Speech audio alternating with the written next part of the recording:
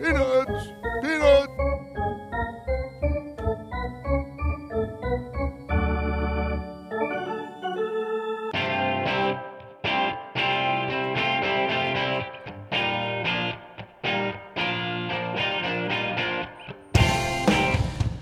Good morning, everybody. Welcome to another installment of the Bat Around. I'm your host, Paul Valley. With me, as always, is my incomparable co-host, Zach Goodman. We are coming to you live from the Press Box Studios here in Baltimore, Maryland, on a beautiful but somewhat overcast, I guess partly cloudy, Saturday morning here in October.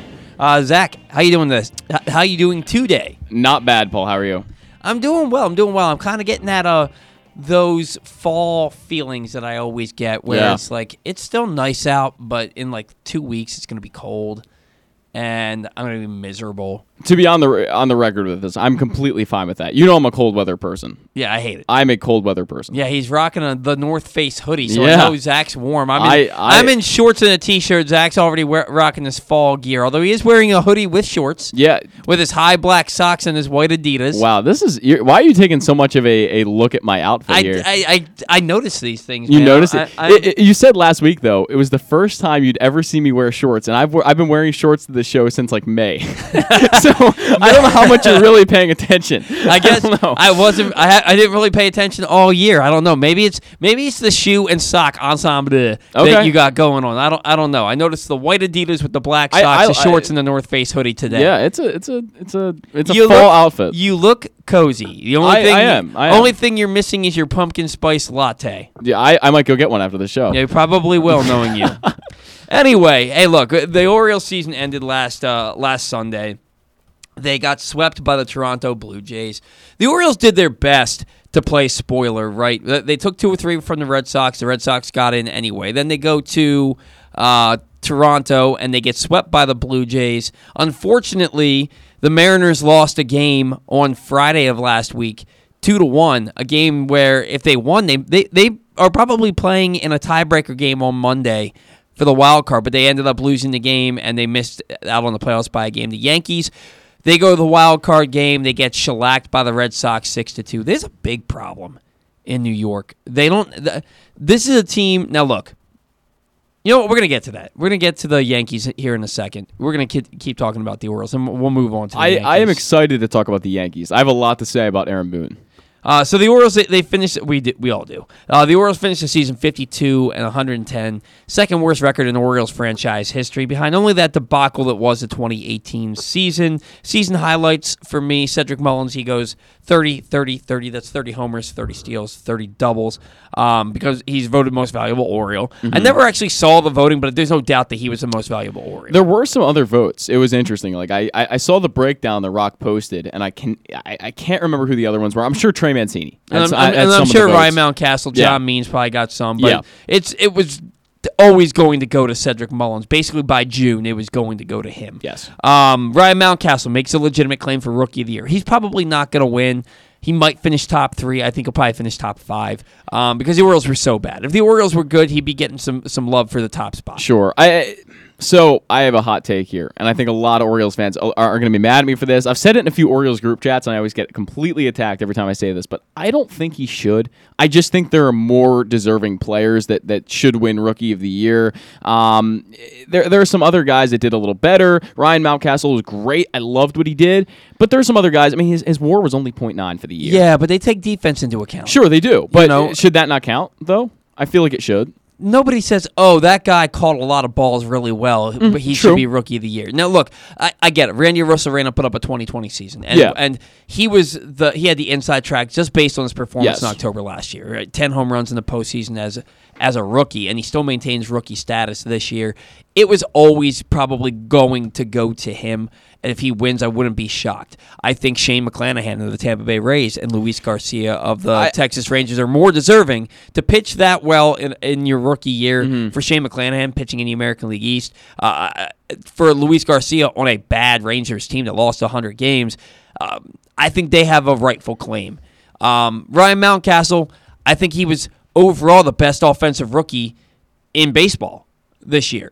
I mean, you look at he's top 2 or 3 in every offensive category. whatever. As long as he continues. Look, for the Orioles, I don't need awards. If we're going to hang our hat on that, it really shows you how bad this year was. Yeah, I mean, right? He's not going to win, and I'm not upset about that. It's an award that you'll probably forget about in 4 years. You'll say Ryan Mountcastle won Rookie of the Year. Great. His production to the Orioles and his value to the Orioles is more important than any award. No, it 100% is. People don't forget about Rookie of the Year, though. If you win Rookie of the Year, people don't forget about it. I guess I just don't really care all that much. Yeah, no, I mean, look, if he wins, it's going to be awesome, right? If he doesn't win, I don't care. Yeah. I'm not going to be like, oh, Ryan Mountcastle should have won. No, I don't care. That's exactly it for me. That's how I feel. If he wins, awesome. I don't think he will, and I've kind of resigned myself to that fact basically since May, June. Yeah, sure. So because when you saw the Orioles were going to be bad. Yeah, you saw the Orioles were going to be bad. You knew Ryan Mountcastle really didn't have a position. He hit 190 in April with I think 4 home runs. So, I think he had 2 home runs in April. So. Yeah. I was looking at Ryan Mountcastle, and even more of a legitimate claim if he hits 270 with 6 home runs in April. But that's not what happened, right? So he got off to a slow start. The Orioles were terrible this year, and whatever, man. As long as he comes back next year, I think he'll probably hit closer to 300 next year. Yeah, I agree. He'll probably hit closer to 40 home runs. He'll probably drive in 100, especially with a better lineup. That lineup has to be better just because of Adley Rutschman. Sure. Right? So, look, as long as he has a long and fruitful career for the Orioles, that's all I really care about. John Means, so it's a no-no in Seattle. I was actually talking with the table at the restaurant that I work at last night about John Means. We were talking about how Baco had a Mexican flair type of menu on Cinco de Mayo, and they were like, oh, that sounds awesome. How was that? I was like, I don't know. I wasn't here. I was at Plaza de Mexico watching John Means throw a no-hitter. They had the opening series sweep of Boston in Fenway, which prompted me to say, are we supposed to just believe this team is bad just because everybody says they're supposed to be? This team may not be good, but they're certainly not bad. No, I was 100% wrong. That was me getting fooled and getting all in my feels in April about the Orioles playing some winning baseball for a short period of time. I think I retweeted it, so I might have to take that retweet back. I might have to scroll back to my April tweets and now I agreed with you at the time. I mean, they looked like when you saw the start that Matt Harvey had and the start that John Means had and Bruce Zimmerman. And Bruce Zimmerman, of course, with that, as the number 3 in that rotation, you went, all right, this team is going to be at least okay. Like they're probably we both predicted around the 70 win mark. I can't remember. I said high water mark 75 if everything goes. Yeah. Right. So we both predicted around the 7. I think I predicted 67. I want to say that was the number I thought, and obviously I was for 15 games off. So it didn't go the way the Orioles planned, but I think there was especially at the beginning of the season, there's always that glimmer of hope. And by the way, this was showed on one of the playoff broadcasts. I believe it was the Yankee Red Sox broadcast, the wild card game, that the Orioles were in first place for 8 days, which is 7 days more than the Yankees were in first place this year. They were in first place more days than the Yankees and Blue Jays combined. Right. Oh yeah, that's actually true. Yeah, so the Yankees and Blue Jays had 5 games combined in first place, 5 days combined in first place. The Orioles had 8, third most in the American League East. So and they get the number 1 overall pick in the draft next year. Yeah, which is a big deal. 1 is better than 2. You have your pick of the litter. You can take whoever you want. Yes. It could be Elijah Green. It could be Drew Jones, Andrew Jones' son. It could be Brooks Lee. Brooks Lee. I think it's probably going to be Brooks Lee. Me too. And what a perfect name for a guy that's going to play in Baltimore, Brooks Lee. It's a baseball name. It's a really, really good baseball name. And, of course, Brooks Robinson, exactly. But Brooks Lee is like it's almost like Mike Trout level of a name where it's just like a perfect baseball name. And, look, we know the Orioles draft, we know what they like to do. We know their strategy. College players is their strategy generally. And look, a lot can change. Like Elijah Green, if he strikes out at a 34% rate in 2022 in his high school season, I don't even think he's going to go top 10. Teams just don't really like 34%. He can have all the raw talent in the world, but if you're swinging and missing on every single pitch, but at the end of an at-bat, you turn it into something. I don't know how much teams value that. They don't want to see strikeouts as high as 34%. You look at more of that like 22 to 25 range. Elijah Green could really drop. And look, they've taken a lot of emphasis off the strikeout because it's a 3 true outcome sport at this point. It is. Strikeouts, walks, and home runs. So that's what teams look at it. As long as you walk, Yeah. as long as you hit the ball out of the ballpark, they don't care how much you strike out. And to be fair with Green, he is a 5-tool player. He does everything well. Yeah. But the strikeouts to me are a really big red flag, especially when he gets into minor league ball, which is so much of a different animal than high school baseball. Exactly. So we'll see how that goes. I don't think it's going to be Elijah Green. I don't think it's going to be a high school player. That's just this Orioles regime. They go for college bats, especially at the top of the draft. But are you ready to hear about Elijah Green all winter? And see people posting Elijah Green videos. Oh no, but that's 100% what we're going to see. Winter. Oh, can't wait to see you. I saw him hit a home run in Ed Smith Stadium this over the summer, and I said, get used to that. Yeah, you know what I mean? Because that's the guy. That's the guy everybody's been talking about. But we all know that. I mean, Kumar Rocker was the guy this time last year. You know what I mean? The year before, or 2 years before that, Bobby Witt Jr. was the guy.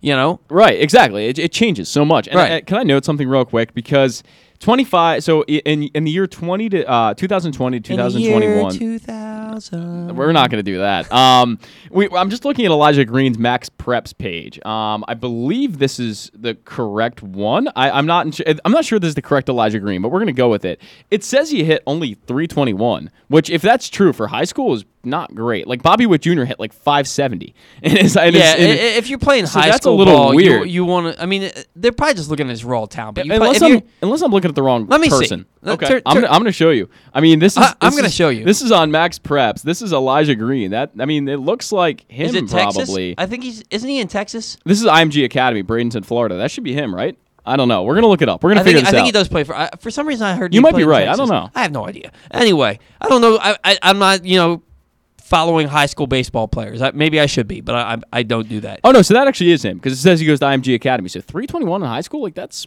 not good. It's not really that good. Like obviously IMG Academy is a really, really high level program. Like they play a lot of really good teams. They play the best teams in the country.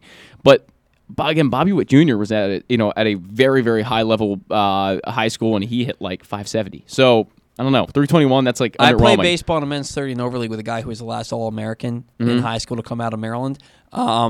And he hit like over 500 in his high school career. And what did he do? Did he go on to play minor league baseball? No, he actually hurt his shoulder, and he had a kid while he was in high school, so he ended up just going into the workforce, and now he's got he still plays, good ball player. I actually got him to ground out to the pitcher, which was me this past Sunday. I faced off against him and then Paul threw it over the first base fence. Oh no, dude, it was like a 20 pitch at bat. Wow. So he crushes fastballs. The guy absolutely eats fastballs for dinner, right? But I know that, and I also know that he is always out in front. So I did was throw him changeups and curveballs, and he literally we were playing up at John Carroll, and if you know where the baseball field at John Carroll is, as opposed to where the school is, the school's off and to the left of the baseball field. He almost hit the school like 10 times in a row, just basically so far out in front of the curveball and hitting it so far foul. Eventually, I threw him I think it was a fastball towards kind of in the dirt, and no, it was a changeup in the dirt, and he tapped it back to me, and I threw him out at the plate at first. So anyway, this isn't the Paul Valley baseball highlight reel. So for the Orioles, biggest highlight has to be Trey Mancini's return from colorectal cancer. We don't really. I mean, look, the season that Trey had, even he would tell you it's not up to his standards, right? Hit about 251, 21 homers, about 70 RBIs. That's not Trey Mancini standards. And that's not Trey Mancini as a player. That's just, it really wasn't. I mean, you look at the power in the end of the last 2 months, really. You look at August and September, he had virtually no power. Yeah, he was hitting everything on the ground. Everything wasn't that hard hit. It was really, it's hard to watch a little bit. I was kind of feeling bad for him because you just know the energy drain that he was feeling. Well, yeah, I mean, once you go through chemo, you're never the same. Right. You're never the same guy. Right. Or girl. You're just never the same player. Yeah. And forget that. Your body's never the same. So he had that. He probably wasn't as strong as he normally would have been in the offseason, and he probably overworked in the offseason trying to get back into form. Started the first 3 months, he was pretty damn good, right? And then he kind of fell off because that's what happens, right? He kind of got exhausted playing in the heat, playing every single day, coming off of cancer. It's acceptable. It's explainable. I'm not mad at him for it. I think he's going to come back better next year if he comes back. And we're going to talk with Stan the Fantaros about this in a little bit. it might be, to me, the most intriguing piece of this offseason to see what they do with Trey Mancini. Because any way you do this, it's not really. I don't want to use the word beneficial, but it's almost the word I would use. Because if you non-tender Trey Mancini, it's a horrible look for your whole organization, and you'll be blasted by. I don't think they're going to non-tender him. I think they're going to try to trade him. But then again, when you trade him, do you really want to lose the value he does bring you for something that probably won't be great? Like you won't get much. You're going to get probably a few 18-year-old guys who are playing in the Dominican Summer League who Mike Elias says could be good by the time they're 23, 24. They're better served to see if he can bounce back next year and trade him at the deadline. I agree. Right now, his value's probably as low as it's going to be. Yeah. Right? Yeah. So they're probably, and he's on the wrong side of 30 now. But the biggest issue, again, I've mentioned this before, but $8 million for that. Is that worth that? If you're going to pay anybody $8 million, isn't going to be Trey Mancini. I guess so. And all apologies to Ryan Mountcastle and Cedric Mullins. They're nowhere near the player that they are is worth that much. Yes. But as far as their contract is concerned, they're nowhere near that payday yet. No. They got a couple more years till they get close to that. So with Trey, do you let him come back? You let him DH for you next year, get off to a better start, maybe get back to being Trey Mancini, the Trey Mancini that hits 290 with. Because this was a career low for homers for him in a full season, right? So again, let him get back to the guy that hits 290 with 30 home runs, and then you trade him. Because I don't think there's a future here. I think we can all agree there's not a future here. There's too many younger, better players coming up through the system. There really isn't, and I wish there was. I wish there was a place for Mancini on this team that is going to be competing, hopefully in 3 years. But you look at all of the players that are coming up through this pipeline. Even a guy like Tyler Nevin. Where would they get Tyler Nevin playing time if Trey Mancini is on this team in 2022? I think what you want to see from Nevin is an extended look. I want to see Nevin get an extended look. I want to see him get 300 at-bats next year and see what he can do. They gave DJ Stewart this incredibly long extended look. Why not a guy like Tyler Nevin? Why shouldn't he earn the same thing? Nevin, he didn't have a great year. DJ Stewart hit in the minors. He did. Nevin did not hit this year. He didn't. I agree. But what did he bat, like 228? I'll check it out. But I do think he deserves a chance, right? Like I think if you do decide that Trey Mancini is not coming back, Tyler Nevin's the guy. He's the guy that's going to take over for Trey Mancini. I would expect him to get 300 plus at bats. Why is Tyler Nevin the guy? Just because he plays first base?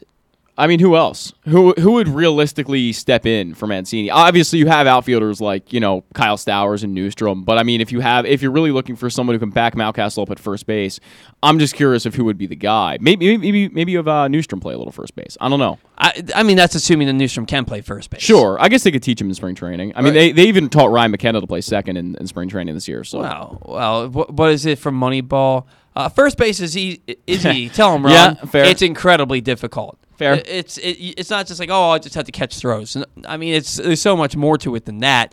I don't know. Maybe it will be Tyler Nevin. Maybe we won't have to worry about it because it'll be Trey Mancini. It could be J.D. Mundy. It could be Andrew Dashbach. I mean, I nothing against Tyler Nevin. Mm-hmm. I just kind of think he is what he is. I mean, if you hit 220 at AAA, I don't really think that there's a place for you on a major league roster. And I don't need to see you play for 3 months to realize, hey, there's probably not a spot for you on this team. I'm more intrigued by Dashbach with the defense and the power, and by J.D. Mundy, who just would have probably been a 6th round pick in the draft in 2020 had there been 6 rounds, and tore the cover off the ball before he got injured to end the season. So we got to move on to the playoffs. Red Sox, they beat the Yankees 6-2 in the wild card game. Yankees line up serious holes. Serious holes. It's a beer league softball team, right? They either homer or they strike out. Garrett Cole, $36 million a year pitcher, doesn't record an out in the 3rd inning. They lose 6-2. You got 2 big hits from Giancarlo Stanton, and that's it. Yeah. I mean, Stanton had a great night. Stanton really, he almost hit 2 home runs. He was all over the ball that night, and it's funny because I don't know if you heard the call by the Yankees play-by-play announcer on the radio. I can't remember the name of the person who it was. Might have been John Sterling. I'm not entirely sure, but everyone thought it was gone. Like Stanton thought it was gone. He crushed it, and so I guess the wind knocked it down. I'm not sure exactly what happened, but the ball went like 12 feet up the green monster, and everyone in the stadium thought it was gone. Yeah. Stanton was standing there. That's a home run in 29 out of 30 Yeah, ballparks. yeah. And Stanton standing there admiring, he got a single out of it. And Yankee fans were furious. I mean, they were torching him. No, he ended up on second base. No, he got a single out of that. No, he was on second base because of the throw home that got Judge at the plate.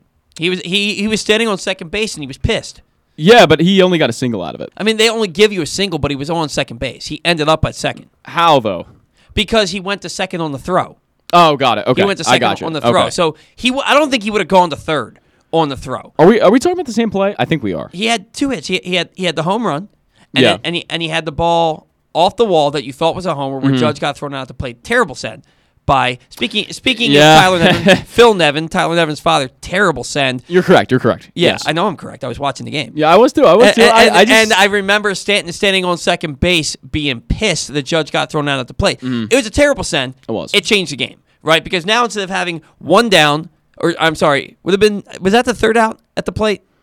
No. It was a second out. Yeah. So now instead of having one down, runners on second, third in a 3-1 ball game, you now have 2 outs, a runner on second, and it's still 3-1, and they end up getting out of the inning. So it changed the course of the game. If the Yankees end up scoring 2 runs there, even 1 run there, maybe it's not a 6-2 ball game. Maybe it's 4-3 going into the 9th inning. And then Stanton hits that home run. You never know.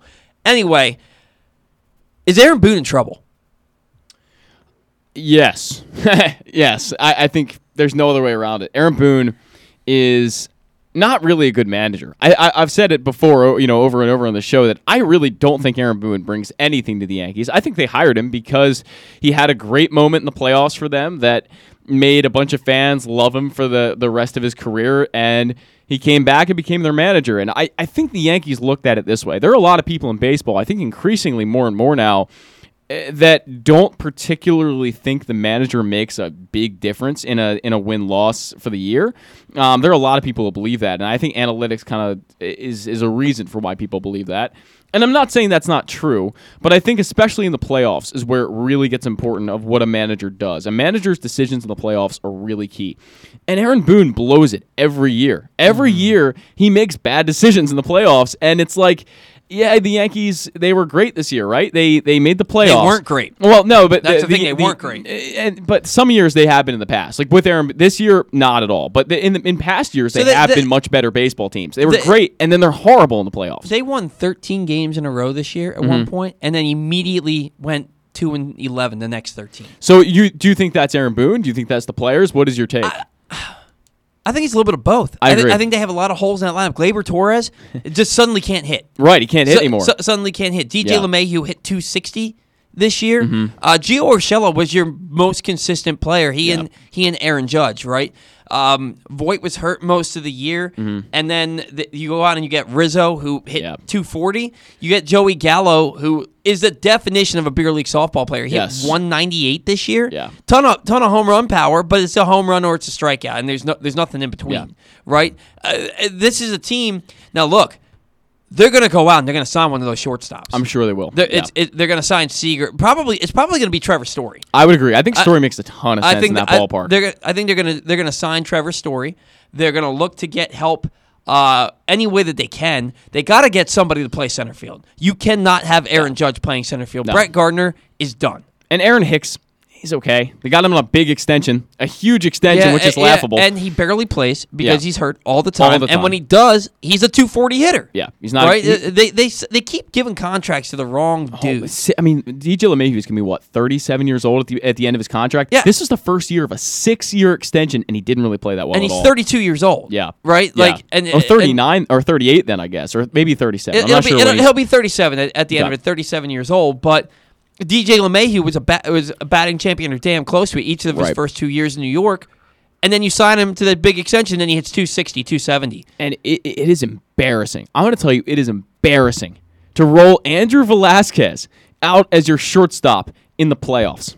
And then they act like, oh, this native of the Bronx, he's a great story. He's terrible. He's awful. He's terrible. How can you have him in Baltimore and everybody in Baltimore hates him because he's the worst player on a bad team? Yeah. And then he goes to New York and he's some cult hero. Andrew Velasquez is awful. It is simply embarrassing for the Yankees to run out Andrew Velasquez as their starting shortstop in the playoffs. This is why they didn't win anything, right? This is why they got stopped immediately. They played a pretty trash game, and the reason for that, and not all the reason for that, but one of them is Aaron Boone. Two is because, it's a 3-outcome lineup, basically 3-outcome line. It's a beer league softball lineup. And you got Andrew Velasquez as your starting shortstop. Right. And they go, he's from the Bronx, and he's great defense. And I'm like, who cares? He's hitting like 140. Right. we got to get Stan on the line here, but the Yankees. But here's the thing: there's a number of free agent pitchers on the market this offseason. They're gonna be in that market. They're gonna be linked to every top free agent. Mm-hmm. They're gonna sign a shortstop. My guess is that it's Trevor Story. They're gonna get somebody to play the outfield. They're gonna maybe through a trade or some kind of signing. I have to look at the free agent outfielders, but they're gonna get somebody to play center field. They're gonna get a shortstop, and they're gonna get another starting pitcher, and probably some bullpen help too, because and that might be the only reason that Aaron Boone doesn't lose his job. Is they're going to try and get him as much talent as possible and give him one more go. Now, if they get him Trevor Story and Max Scherzer's never going to New York. If they get him Trevor Story and Justin Verlander on a 2-year deal, and then they go out and they get some kind of center fielder that can actually play, that's not over the hill, and then he still doesn't get to a World Series, then he probably loses his job after next year. I would think he's going to lose his job now. I would say I think he should. He should. I think he should. I don't know that he will because I think that Brian Cashman doesn't operate the same way that he would have 15 years ago. Please, you gotta give Stan a call here. Dodgers beat the Cardinals on Chris Taylor's walk-off 2-run shot. Scherzer was shaky, 4 1/3 innings pitched, 3 walks. Wainwright was good, not great, 5 1/3, 4 hits, 2 walks. Former Oriole T.J. McFarland gives up the gopher ball to Chris Taylor. We remember that all too well here. T.J. McFarland's been mostly a good reliever in his life, but we have bad memories too. Red Sox advanced to take on Rays, lose game 1, 5-0. It looked to me like Rafael Devers was clearly banged up. J.D. Martinez was on the roster but injured. Rosarena literally stole the show with a home run and a straight steal of home. Game 2, the Rays are up 5-0. You're feeling like, okay, They hit a grand slam in the first inning. They score 5 runs off Chris Sale. You're looking at this team and you're like, wow, they're up 5-1. They're going to run away with this thing. And then the Red Sox just unload. Kike Hernandez goes 5 for 6, drives in 3. J.D. Martinez in his return to the lineup goes 4 for 5 with a home run, drives in 3. Rafael Devers, who we thought was injured, hits a home run. They hit 5 home runs. They win this game 14-6. Astros beat the White Sox in Game 1, 6-1. Lance McCullers was dominant, 6 2/3, 4 hits, no runs. Yordan Alvarez, who might be one of the sneaky best hitters in the playoffs right now, a home run and a double that missed being a home run by 2 feet. Game 2, it's a must-win for the White Sox in Game 2, and they come out and look, it was a good game until the 7th. 4-4 heading into the 7th. Kyle Tucker hits a 2-run homer, big 5-run inning for the Astros in the 7th inning to get that 9-4 win in Game 2, take a commanding 2-0 series lead over the White Sox as they head to Chicago before Game 3 tomorrow evening. These games before, Brewers beat the Braves 2-1. Corbin Burns was absolutely dominant. Shocker. Yeah, they got who hit the 2-run homer for? I'm not. I only caught the end of that game. I didn't see the whole thing. So Rowdy Tellez, 2-run homer in the 7th. Tellez, okay. Jock Peterson hit a pinch hit home run for the Braves for their only scoring. They lose that game 2-1. So the Brewers take a 2-1 series lead. They have some great pitching. Yeah. Clearly they win a game 2-1. Brandon Woodruff going today, another really, really good success story for them. Yeah, and then they got Peralta after that. Yep. Dodgers Giants. Man, how good was Logan Webb last night? I mean, amazing. You blanked the Dodgers in a game where you had to. You had to. 10 strikeouts. Right, 10 strikeouts against that lineup. It's so crazy because I have in my notes that the Giants fall so short on star power to the Dodgers. And then who homers for the Giants last night? They're 3 stars. Buster Posey, Chris Bryant, and Brandon Crawford. Yeah. All 3 hit homers. Those are the 3 stars. The guys, yeah. Those are the guys. Yeah. And they all go deep. Logan Webb, 7 2/3 innings, a shutout ball with 10 strikeouts, 0 walks. Big performance. The Dodgers should be better than the Giants. But the Giants held on to first place from April 26th on, kept the Dodgers at bay. They won the season series. They win the first game of the playoffs. This is a series. I thought that it was going to be no contest. I thought the Dodgers win this series 3-1, sweep them maybe.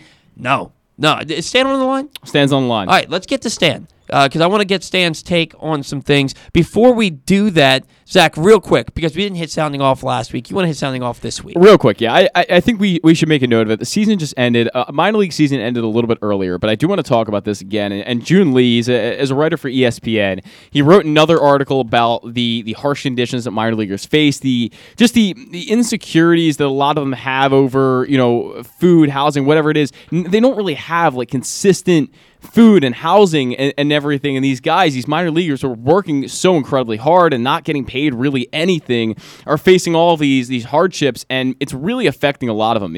He's writing about it. If you read the article, I'd really recommend everyone goes and reads it. The mental health of a lot of these players is just like spiraling. It's really out of control because they don't know where their next meal is going to come from. They don't know where they're going to stay. All these things are incredible problems that the organizations that own these minor league teams should really be working on fixing. And there's now that at minor league baseball advocacy group. I can't say that word very well, but they're trying to help these players have a little bit more, peace of mind. So I would recommend going to read this article. We'll make it real quick. But minor leaguers, organizations need to step in and treat their minor leaguers a little bit better. It's just it's getting a little bit like out of hand when you talk about mental health. Well, yeah, and we definitely saw. I saw a video of somebody. 6 minor leaguers living in a 2-bedroom apartment. Yep, it's just awful. They're paying them $15,000 a year tops. Right. And this is with the hopes that they can make the majors, but most of them don't. Right. If you're a 25th round pick, from 2016, you're still in the minor leagues. Like, some of these guys. It's really, really difficult to get there. Let's get to Stan. Stan, how you doing this morning? I'm doing good. How you guys doing? We're doing well. Sorry to get you on so late. We have a lot to cover today. Real quick about these minor leaguers. Stan, why can't major league teams pay their minor leaguers more money and give them better quality of life? What's the deal here? Man, it's a topic I'm not ready to discuss right now. Fair enough. We'll save it for another day. It's just one of those things where the quality of life needs to be better. The mental health. How can you not struggle with things? It's a topic that's come up very suddenly. In other words, of all the things we talk about in baseball, I did baseball talk for 30 years. The mental health of minor league players was never a topic. Well, yeah, so it's something that's come up now, and it will need to be addressed. I'm sure part of the issue is where do you come up with the money for it? Right. The Major League Baseball teams clearly think that they're chipping in enough, and that the minor league teams, the minor league owners, sort of just make money hand over fist. But They really make their money when there's a transaction that their ball club is sold. That's when they really make their biggest capital gain. Yeah, and look, the mental issues have come up for a lot of people recently. Simone Biles, most recently in the Olympics, and she was talking about recently. She said she should have quit long before that, but she just kept going. I can't remember the tennis player's name, but she had issues where she didn't even want to talk to the media. So look, I understand that this is, especially in today's age, people want to talk about this stuff, and people are realizing people are paying them more attention, and a lot of it has to do with everything's on camera these days. You can see everything. There's more access to the behind-the-scenes stuff that we probably wouldn't have seen, Stan, when you were working 30 years. Well, I baseball. just don't know how much camera access people are seeing minor league players. Who's really seeing them? So, probably not. Yeah. I'm talking about social media. These minor leaguers posting pictures of the cheese sandwich that they got in spring training and their living quarters. And I know stuff exactly like what that. you mean. Yeah. Well, I think, keep in mind. This is a topic you're just throwing at me. It's a topic when you think about it. Look at the parental pressure on kids now. Vastly different than 30, 40 years ago.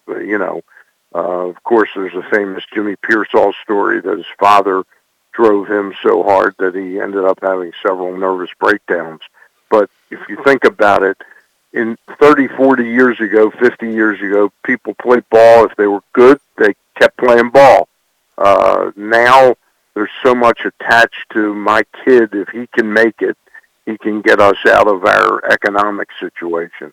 There's a lot more pressure on absolutely. Kids. That's a great point. That's a great point. Yeah. A lot of pressure on these kids to make it, but Yep. just coming from their family. I totally understand. And not only just the economic of making it, it's the parents invest so much time taking their kids and investing in the travel teams and all that. Kids know it's not easy for their parents to make that money, and it just it can snowball very easily. Absolutely, it certainly can. I'm sure this is a topic that we'll revisit in the coming months Yeah. and even into next season. Especially before the 2022 season starts, we'll have to revisit it and see if there have been any drastic changes. I think articles like this are really impactful. Maybe in that new CBA there'll be something about it. Anyway, moving on to the Orioles, Stan, real quick, they were able to earn the top draft pick in 2021 based on look, the Diamondbacks had a 2-game lead with 2 games to go for the top pick. Right. They won their last 2 games. The Orioles lost their last 2 games. The Orioles, based on their record in 2019, because both teams were 25 and 35 in 2020. Orioles were 31 games worse than the Diamondbacks in 2019. They've now earned the top pick in the draft in 2022. Does that move the needle for you, Stan? Do you think there's a big difference between picking first and picking second? I haven't really studied who the top players are going into next year's draft. I guess Rocker's back in there. I don't know whether his arm issues will cause a problem or his agent will cause a problem. But I haven't really looked into who the. I know Eric Green, the tight end, his son Elijah Green. He was a former Raven tight end, and Eric Green. Yeah. His son's one of the best high school prospects. But I haven't really started to look at that. This is going to change. It can be so fluid over the next 6-7 months, based on the college season and based on who has a good year and who has a bad year. And you also have to factor in the way Mike Elias approaches us sometimes. Exactly. He's not automatically going to take the best player. He's going to take the best ensemble of players and picking the actual number 1 player and paying him the top dollar may not be what he feels is best for the organization.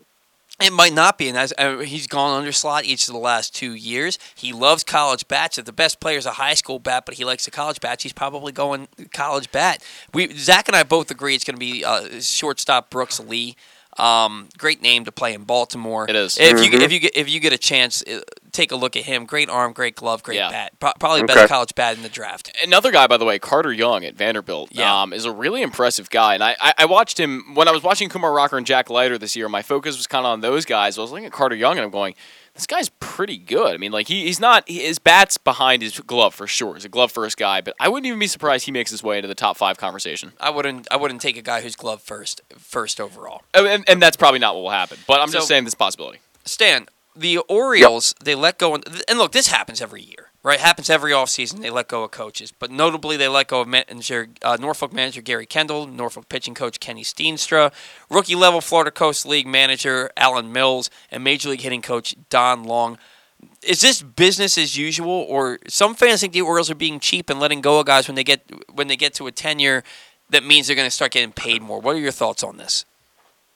I don't really think it has much to do with the money involved with the coaches. I think it has to do with, philosophical fits.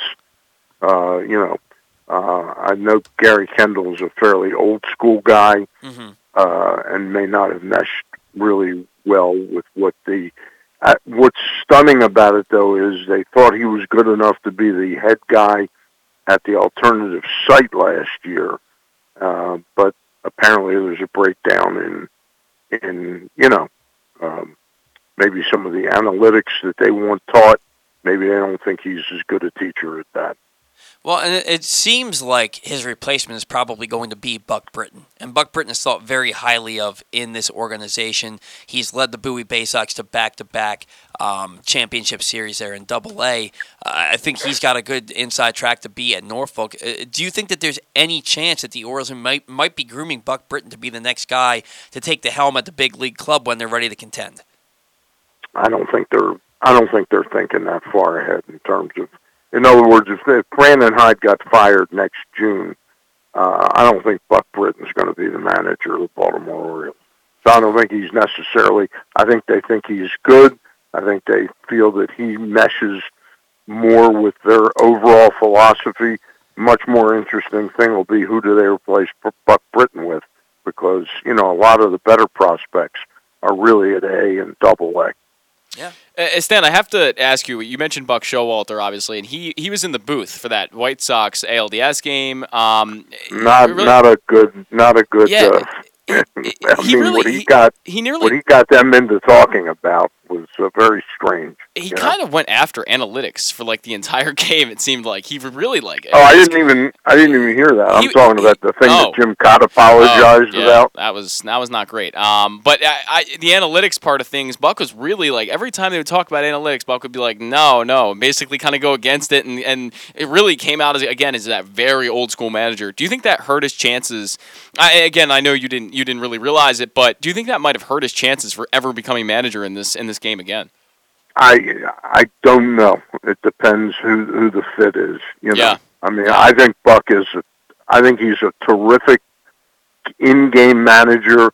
I think he's a terrific guy at changing the environment in your locker room. But you have, the people that are in charge of most teams are very much analytically inclined, and he's not going to be the guy that registers number one with most of the people, But if the Yankees do decide perhaps to part ways with Aaron Boone, or the Mets the Mets have parted ways with Rojas. Yeah. I think he's somebody that needs to be considered. It's very rare that a manager gets more chances than Buck. Buck's done the Yankees, Arizona, Texas, and the Orioles. There aren't many managers. I think Dusty Baker may be the only one that gets 5 teams to manage. But Buck is still somewhat young enough to be considered.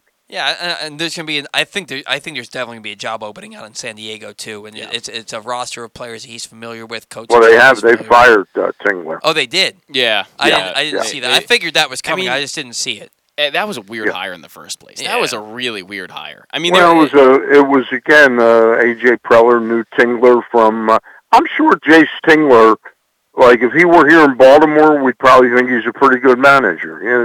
The expectations. I tell that story all the time about a friend of mine in the restaurant business, whose brother was also in the restaurant business, and they, not together, the husband and wife of one of the brothers, they bought a pizza place, and they put Gucci wallpaper up, and they had fantastic lighting and everything, and then they hired a $2.25 guy to make the pizza. You understand what I'm saying? Yeah, that makes a lot of sense. Sometimes if you got a $200 million payroll, you might want somebody that really has some experience managing successfully to be your manager. I 100% agree, and I think he lost that clubhouse last year when he condemned Fernando Tatis for swinging at a 3-0 pitch for a grand slam when the team was already up something like 6-1. Yeah. I think when he came out and condemned Tatis for that, I think that's when he lost the clubhouse. They would have been best served to get rid of him at that point. That roster was way too talented to finish below 500. The interesting thing you talk about analytics versus old school. The big thing there is there's going to be some pressure if Bruce Bochy wants to come back and manage. There's going to be some pressure because he was very popular in San Diego. Took him to 2 postseason runs. He's 66 years old. He's now sat out 2 seasons. Might he be brought in by the San Diego Padres? I mean, he's a Hall of Fame manager eventually. Yeah, they're gonna have their pick of the litter. It's an intriguing job for anybody because of the talent that's on that roster for sure. Now, Stan, I wanted to talk to you a little bit about Trey Mancini. Zach and I were just talking about him in the introduction to the show. He's going to get about a raise to about $8 million in arbitration this year. He's now 30 years old. He's coming off a down season where it was clear that he was exhausted at the end of the year, which is to be expected. What is Trey Mancini's future in Baltimore? Does he have one? It's a really sort of a complex issue. I wrote a piece about it back in May or June that I thought the Orioles should break away from the mold, and I didn't think he was a guy that was going to command anywhere near a Chris Davis-like contract, nor has he accomplished as much as Chris had at that point in his career.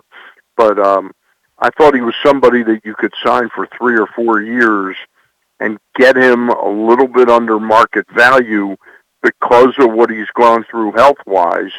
And I still feel that, but when I wrote that, he looked to be Trey Mancini. The Trey Mancini that I saw, and it wasn't just that he faded in the second half. He faded from July 2nd, because I had the misfortune of having him on my fantasy baseball team. He really produced very little for about 100 games, or maybe 90 games. He was just not the same player.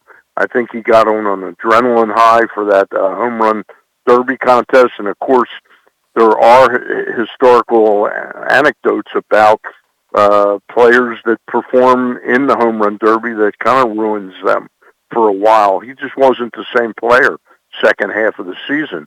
So I think that probably ruined any chance of him getting a long-term contract. And I think, again, this season, we'll see how he performs and how he's feeling about what his future holds. Yeah, it'll be an Zach said he thinks it's going to be the most intriguing part of this off season, and I tend to agree with him. I'm very interested to see what the Orioles do with Trey Mancini. If they get him back to close to the player that he was before the colorectal cancer, that's a huge coup for this team, for that lineup going forward. Well, they essentially had that player through the first 80 games of the year. Yeah. I mean, if you look at his numbers, it was about July the 2nd or 3rd where he stopped being Trey Mancini, And again, you can go into all the things, well, that's to be expected, but how does a team calculate? Is that he was tired because it was one season? Just a 6 months removed from his treatment, or is it something that he just won't have the energy? Because when you're talking about investing significant dollars, where Trey Mancini looked like he would be a 14 or 15, $16 million player per year. He now might be more like a $9 million player. It's a huge difference, what you're willing to invest. Yeah, and it'll certainly be interesting to see how it plays out. Now, Stan, real quick, before we let you go, I wanted to talk about all the playoff series. We just ran out of time, and that's our fault. I apologize. Dodgers, Giants. Dodgers clearly have the more talented roster, in my opinion, yet they lost the season series to the Giants. The Giants were in first place from April 26th on. The Dodgers just couldn't seem to catch them. And then you go into last night's game, and the Giants win Game 1 behind a masterpiece by Logan Webb, 7 2/3 innings of shutout ball with 10 strikeouts and no walks. They lose that game 4-0. Are the Giants good enough to hold the Dodgers off for this whole series? I thought it was going to be a no contest. I thought the Dodgers would run away with the series. But it looks like we might have something on our hands here. Well, what basis would you have thought that they'd run away with the series? I totally agree with you. They're a deeper, more accomplished roster, but they played 19 games during the regular season. Giants won 10, Dodgers won 9. So I certainly didn't agree with you that they just roll over them. I still think they can win the series, the Dodgers, but there's an immense amount of pressure on them in Game 2. No question about it. And one other observation about the playoffs, it's just ironic that where the White Sox are right now is the exact reason Tony La Russa was deemed by the owner to be the right guy to take this team, further in the playoffs than Rich Renteria. And I really have a hard time thinking that if Rich Renteria was still the manager, that he couldn't have won this division by 10 or 12 games like Tony did and be facing an 0-2 deficit like Tony is right now. Yeah. I know we've beat that drum a few times during the season, but I think it was just a terrible hire.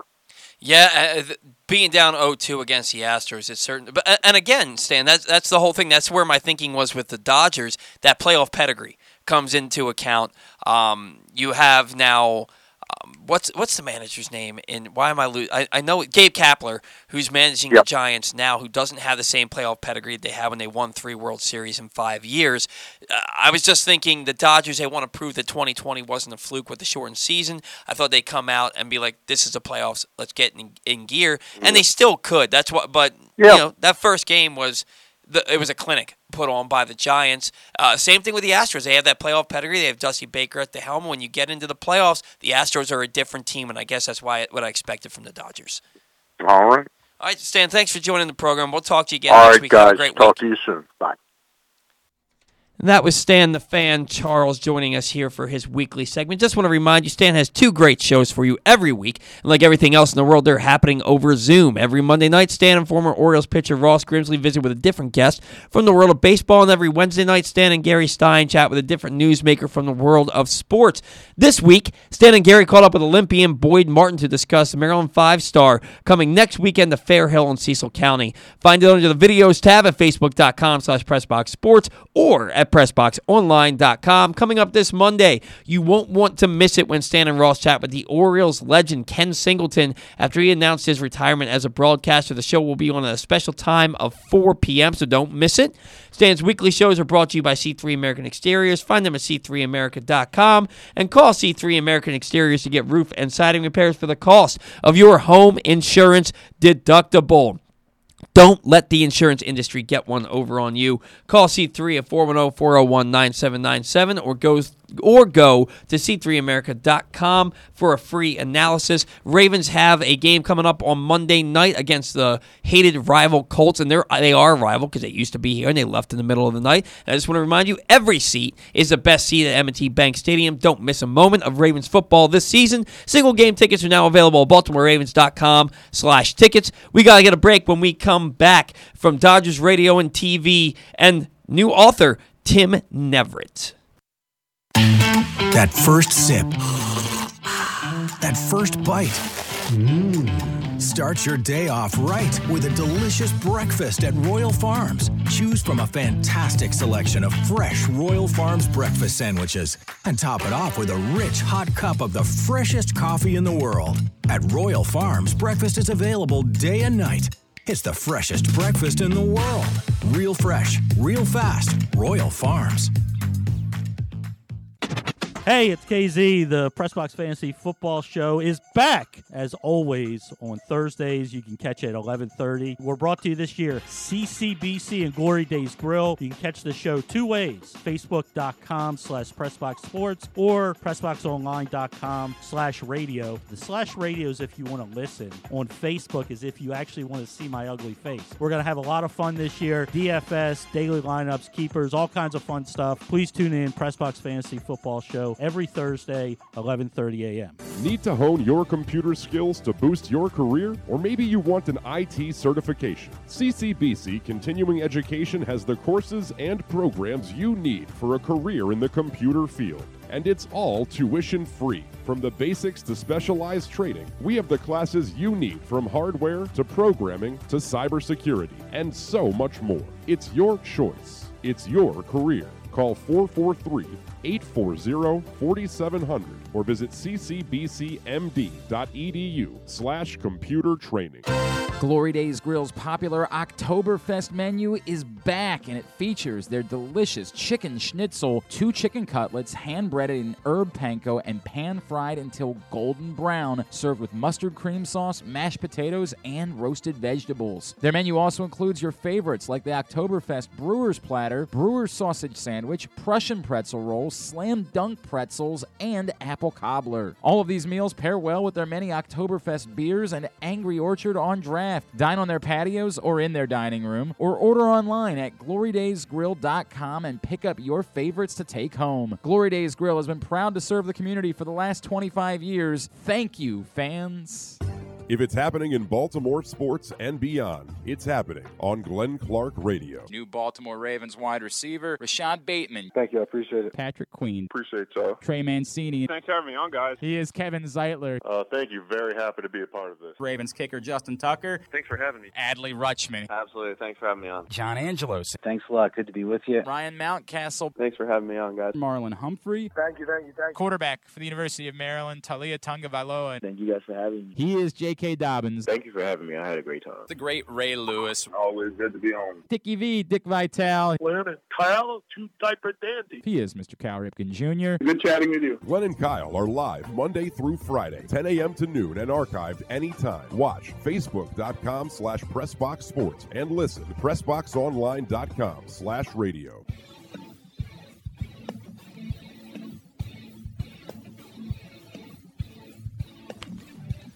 All right, welcome back to the Batter. I had an issue with my headphones. They got stuck on the microphone there. My apologies. Joining us now from the Dodgers Radio and TV networks, he is their play-by-play man and also an author of COVID Curveball. That's a book that he wrote about the Dodgers World Series run during COVID in 2020. We have Tim Neverett on the program. Tim, how are you this morning? I'm great, thanks. Thanks for having me. Oh, absolutely. Thanks for getting up so early. I know it's really early out on the West Coast, so we appreciate you joining us so early today. Tim, Cardinals took the Dodgers down to the wire of that wild card game. Max Scherzer, 4 1/3 innings pitched, 3 walks, did not have his control. The most 3-ball counts he's had in over a year in that particular game. It took a Chris Taylor 2-run walk-off homer in the bottom of the 9th inning. How bad would it have been for this team had the Cardinals pulled out that victory? It would have been bad. 106-win season, and you lose in a 1-game playoff. That would be bad. And, that's the way that they played down the stretch. I mean, since August 1st, they've had the best record in baseball, and unfortunately, the Giants have had the second-best record in baseball. So they haven't been able to really gain any ground. They end up losing the division by 1 game. Yeah. And, if you go into that situation with the Cardinals and lose, and you're like, what was this all about? But, they're not. They're in the division series. They're down a game, but it's only the first game, and a lot can happen the rest of the way. They've got 2 games coming up at home, perhaps, but, they've got to try to win tonight, try to split on the road, and then come back home 1-1 if that's what's in the script. Yeah, that game yesterday by Logan Webb was an absolute masterpiece. He made it so that Walker Buehler was basically going to have to be perfect to win that game. And Buehler was very good. He was very good, but he wasn't perfect, right? And he gives up the home run to Posey, he gives up the home run to Bryant. What did you see from that game? Is this how the Giants, if they're going to win this series, is that how they're going to win it? They're going to have to outpitch the Dodgers because I don't think they can out-hit them. Yeah, they're going to have to outplay them in every aspect. And, last night, Logan Webb pitched the game of his life. I know that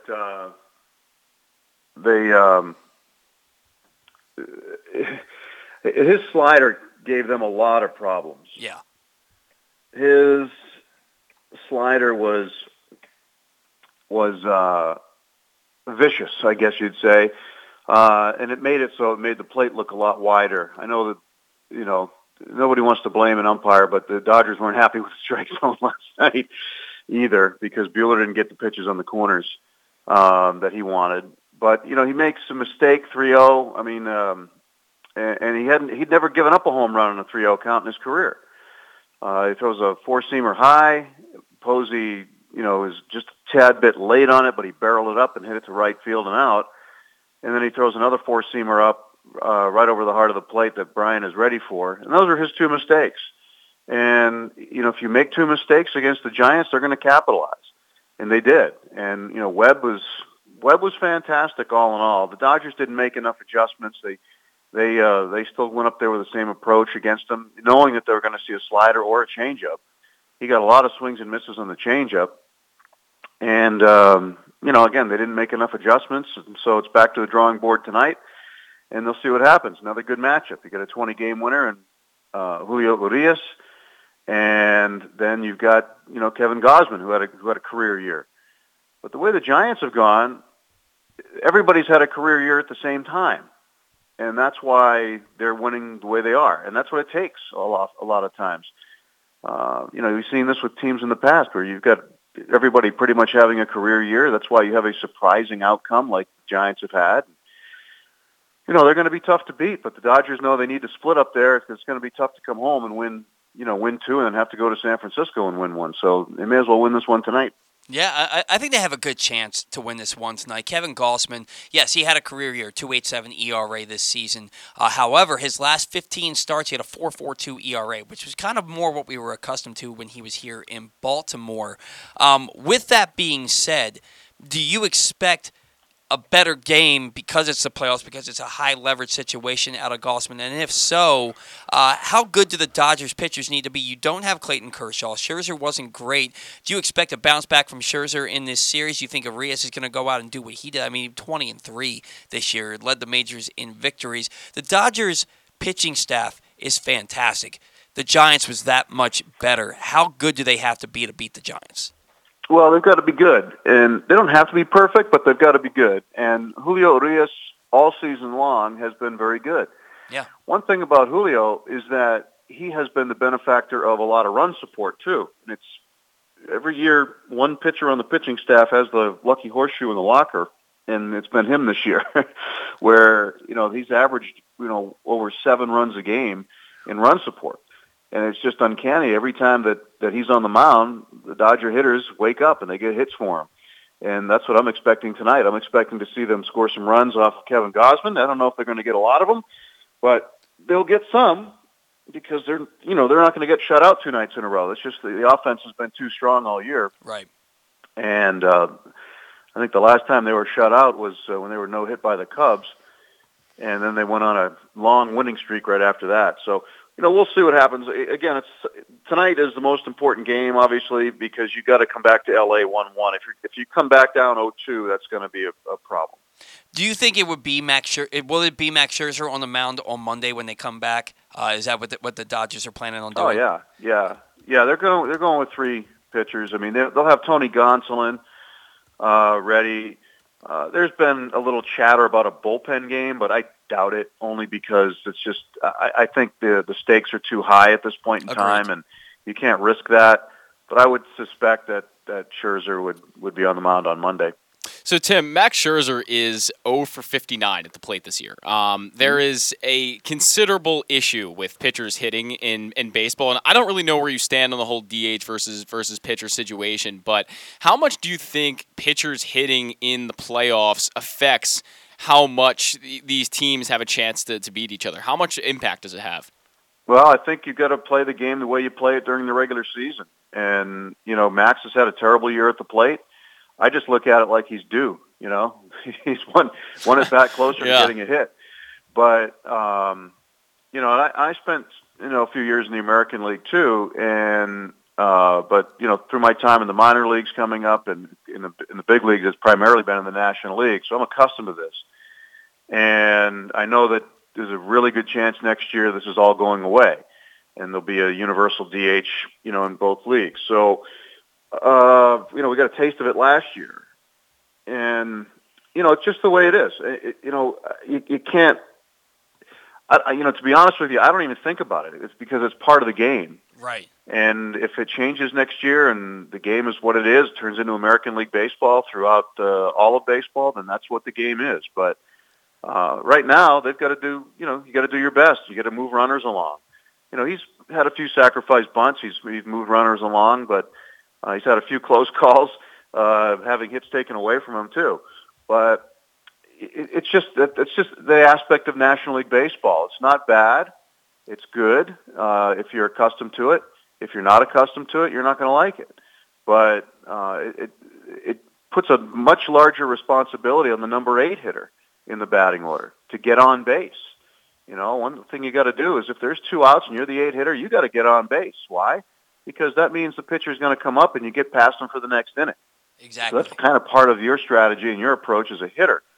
And it's, like I said, this has been the way it's been since the beginning of time. And, we're still hanging on to that rule, but it's probably going away after this year. Are you somebody who thinks that rule should stay, or are you ready to see it go and have the universal DH?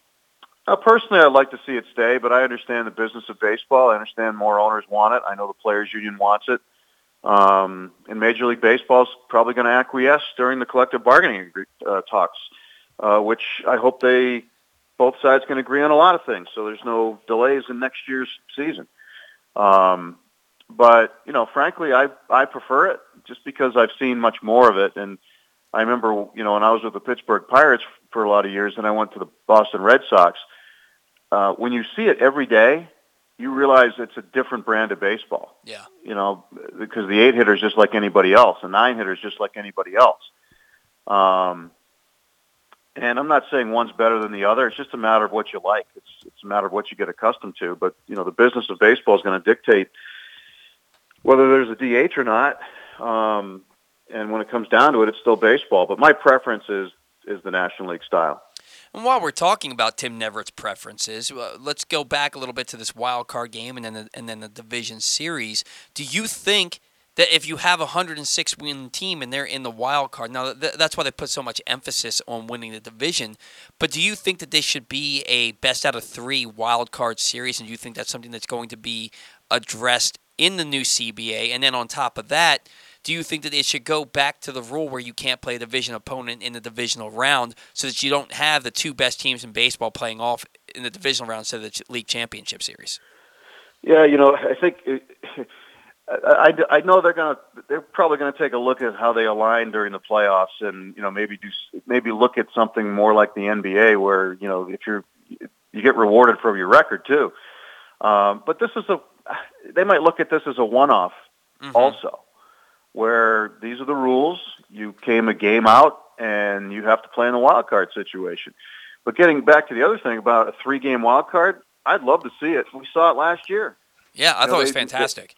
Yeah, I liked it. I mean, the Dodgers swept the Brewers 2-0, but after 100 and so actually last year was 60 games, but after 162 games, you don't want one game determining it. I mean, the other night at Dodger Stadium, I mean, that game could have gone either way. And both teams had great runs. The Cardinals had 17 in a row, and they fought their way back in and put a stranglehold in that second wild card spot. And I do like the wild card spot, but I honestly think that you could do it in 2 days. The problem is it puts more stress on your pitchers and your pitching staff for the remainder of the postseason if you have to have a 3-game series in the wild card. Now you're talking about spreading it out so that you have a fair chance when you get to the division series. I think you could do it in 2 days, but again, you'd need to expand your roster too to include more pitchers. You could, if you are the top wild card team, I think you could have the 2 days at home, and you play a game, and then you play another game the next day, and if you need another one, you play a doubleheader. So you could do it all at the same place. You'd earn home field. That's one theory, but they're going to hash it out. They're going to figure it all out. But I think that I would personally like a 3-game, best of 3 wild card series myself. Yeah, I think that's what would be best for baseball. I loved it last year. I've been saying since the wild card game came into fruition, that it should be a 3-game series. Now, look, you're starting the season at the end of March. You're ending it at the beginning of October, and the reason that they did that is to get teams more off days during the season, and I totally understand that. Now, if you're worried about how long it's going to take, then maybe you start at the end of March and you end the weekend before the first weekend in October. I don't know how they would do that, how that will work, if teams would sign up for it, but there's got to be a solution to get the 3-game series, because you're absolutely right. You have as good a year as a team had. You get as hot as the Cardinals got, and then you only have 1 game in the playoffs and your season's over. I think there needs to be a little bit more to it than that. I mean, if you can have a roster expansion to 28 in the month of September, you could keep that through the wild card round, because you're going to need the extra arms probably. Oh, absolutely. I think that that's a great idea, too. And I'm sure if we're talking about it, they're certainly talking about it when it comes to the CBA. Max Scherzer, we talked about him on the offensive side of things. Now, look, this was arguably his worst start with the Dodgers, and he still only gave up 1 run. Again, we mentioned it, 4 1/3 innings pitched, 3 walks. Are you at all concerned, or do you think it's a blip on the radar? Having seen him enough in the past, I think it's a blip. It's an end of the season type thing too. I think some guys go through this in September and in October.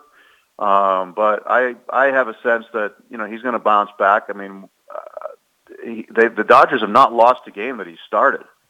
And you're right, he didn't have his best stuff, but he was still able to pick his way around that lineup and hold him to a run on 3 hits. Right. So, that's the sign of a great pitcher. And, I remember in 2015, I watched him, it was against the Pirates, throw a near-perfect game, and the only thing that broke it up was a pinch hitter came up, stuck his elbow out, and got hit. Oh, I remember that. It was 2 outs in the ninth.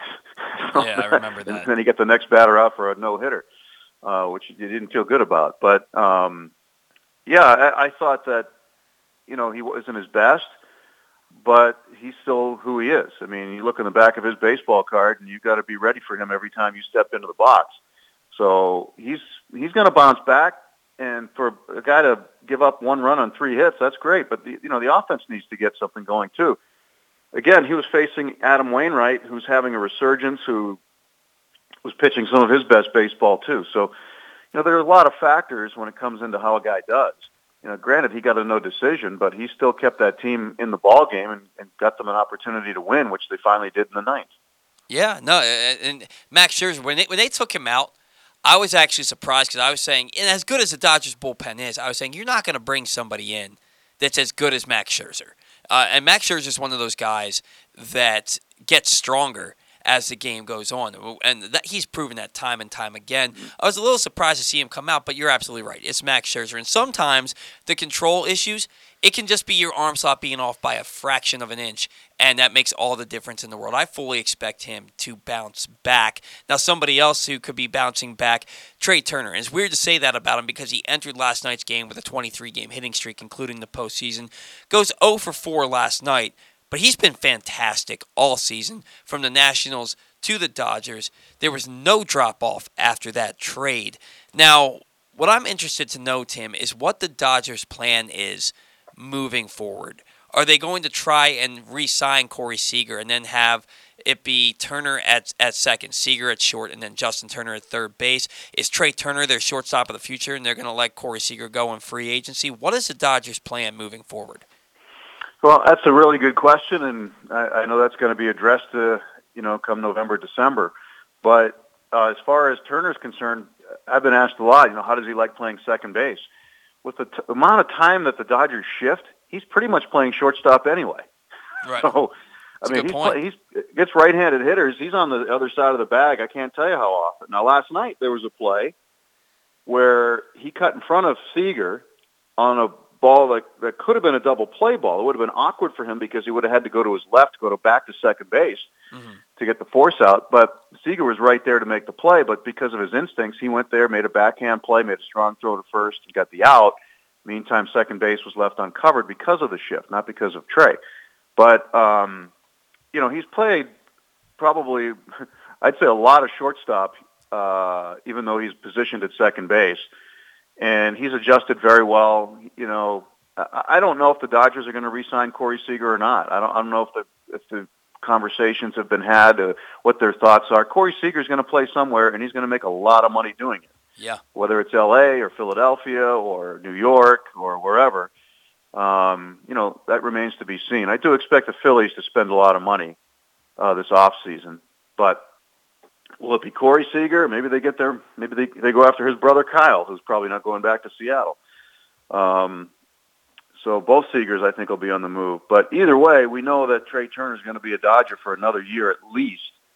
And I think he is discovering what it's like to play at Dodger Stadium, especially in the postseason, and why guys that come out here and play fall in love with us so quickly. Yeah, and that would be to lose Corey Seager and replace him with Trey Turner, who's one of the most exciting players in the game. You're not having a drop off there, that's for sure.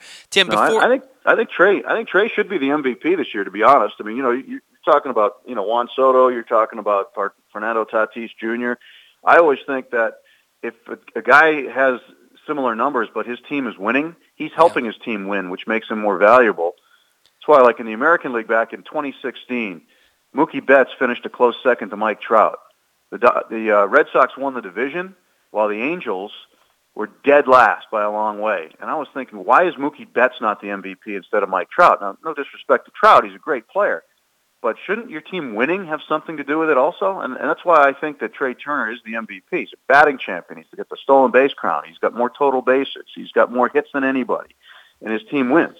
So I'm on the Trey Turner train right now as far as that's concerned. Oh, he is certainly deserving. I'm glad you brought that up because my co-host here, Zach, is a huge Juan Soto guy. He is the best player in baseball. He probably is. There is no question. And he thinks that Juan Soto should be the MVP, but do. his team finished in last place. Mm-hmm. And I'm of the same ilk as you, Tim, where I think that if the numbers are comparable, but your team is winning and in the playoffs and the other guy's team is in last place, the guy who got his team to the playoffs should be the MVP. So I agree with you. If it's Trey Turner, I have no gripes with that whatsoever. Yeah, and Soto's a good guy. He was out here the other night sitting behind home plate with a Trey Turner Nationals jersey on. Yeah, we saw that. We saw that. With Scott Boras, which should make a lot of Nats fans nervous. Well, Scott Boras sits there anyway. That's his regular seat. Oh, does he really? I didn't know that. Yeah, he's there every day. I mean, every day. Okay. We see him. He gets in before the fans. He's holding court with players. It's sort of an extension of his office. I don't know if people realize that or not. I did not know that. Anyway, yeah, Scott's there every day. Yeah. Anyway, but I thought it was funny when they showed Soto on the big screen with a Nationals jersey on. 52,000 fans are booing him, and then he turned around and showed the Turner number 7 jersey, and everybody had a 180 and started cheering him wildly. So it was fun to have him there, but he's a great player. He's a great young player, and I think he's one of the best players in baseball. The MVP I think, should go to somebody not only who has great numbers, but does great things and helps his team do great things. That's what makes them the most valuable, in my opinion. Everybody doesn't share that. There's some people who vote who think, it's all about individual numbers, and they look at the numbers and they don't care what happens with the team. I think that you have to be a winning player also. And, Soto, he's been a winner in the past. This year, the Nats, they gave up. They waved the white flag. And, that's not Soto's fault. But at the same time, Trey Turner never stopped playing hard. And then when he got to the Dodgers, he kept playing hard. And for a guy who had to change teams and change positions, keep that in mind, too, when you factor in your vote. Yeah, no, absolutely. I agree with you. I think Trey Turner is just as deserving as anybody else. I still think it probably goes to Bryce Harper, but I think Trey Turner is more than deserving. Before we let you go, Tim, we last spoke right around this time last year, and in that time span, you have written a book called COVID Curveball, and it's about the Dodgers' run to the World Series last year during the pandemic. Why don't you tell our listeners a little bit about your book and where they can find it? It's available everywhere books are sold. Amazon is the best place. I call that one-stop shopping because at Amazon you can get the hardcover, the Kindle version, or the audiobook. The audiobook is also available on audible.com. But it's about the season itself and how weird it was, how different it was during a pandemic, the sacrifices that had to be made by everybody just to be able to put on a baseball game and have a game on television or radio for people to enjoy and have a distraction at a time when our country needed one the most. And, what the Dodgers did, how they kept everybody safe, what happened, a lot of inside stories about what happened just in order to get a broadcast on, the problems, the successes, the success on the field, the problems on the field, and a lot of other side stories that have never been told before. So, it's chronicled in a day-to-day fashion. I wrote it in real time. Every day I wrote so that by the time the World Series had ended, the manuscript was finished a week later. And then went to publishing, and finally it was ready by the All-Star game this year, and they pumped it out quick, and it hit the shelves on August 31st, and we're seeing a lot of activity that's been positive toward the book and toward a lot of the stories that are in there. A lot of people now during the baseball playoffs are like, yeah, that was a great run. Let's relive that. And, you can do that with the book. Yeah. So the problem is we're still seeing effects from COVID this year. Yeah, yeah. Which we didn't think we'd see, but, we're still not traveling as broadcasters. I can't have book signings at bookstores because of COVID. So we offer the book on social media, on Twitter and on Instagram. If people want signed copies, we offer them that way. But it's just there's still some effects lingering from COVID from last year. Oh, it certainly is. I think we're going to be feeling the effects of COVID for still quite a while to come. Certainly seems like an interesting read, a book I'm going to have to check out. Tim, thank you so much for joining our program. Always great to talk to you, and we'll talk to you again hopefully soon. All right. Thanks, guys. Appreciate it very much. All right, good luck to you. See you. That was Tim Neverett, Dodgers radio and TV play-by-play man, joining us for the program. Always great to talk with him. He always has a lot to say and really knowledgeable baseball guy. And he's one of those guys, he was with the Pirates when they were good. Yeah. Then he moves to the Red Sox. They win a World Series. Then he moves to the Dodgers, and they win a World Series. He's got the magic touch. I said last year, the Orioles need to hire this guy. Yeah. Masson needs to hire this guy to right there alongside Rockabacco so the Orioles can get back to a World Series. I'm just listening to his voice, during this interview, and it has that like classic announcer voice to it. It's an amazing voice. His voice is fantastic, but really, really knowledgeable. I'll have to read that book too. I'd be very interested in reading COVID Curveball. I think Tim Neverett is the Juan Soto of the writing world. To Zach Goodman. Yeah, he's really good. Every time I hear a Dodgers broadcast, I'm like, yeah, he's really, really good. But the Orioles, they're lucky to have Kevin Brown. I hope he goes full time next year. I really do. We talked to Kevin Brown. I'm not sure if you were the host, if you were my producer and co-host yet. I don't know. Last year we talked to him, and he does a lot of. I don't think he wants to go full time. He works for ESPN as well. He does a lot of stuff for ESPN and for college sports and stuff like that, and I don't think he wants to go full time. Fair enough. I said Tim Neverett could be writing along because he wrote the book, but he is a play-by-play broadcaster. I love all the Orioles broadcasters, but maybe there'd be a spot for him in the future. We'll see. Let's hope. Excuse me.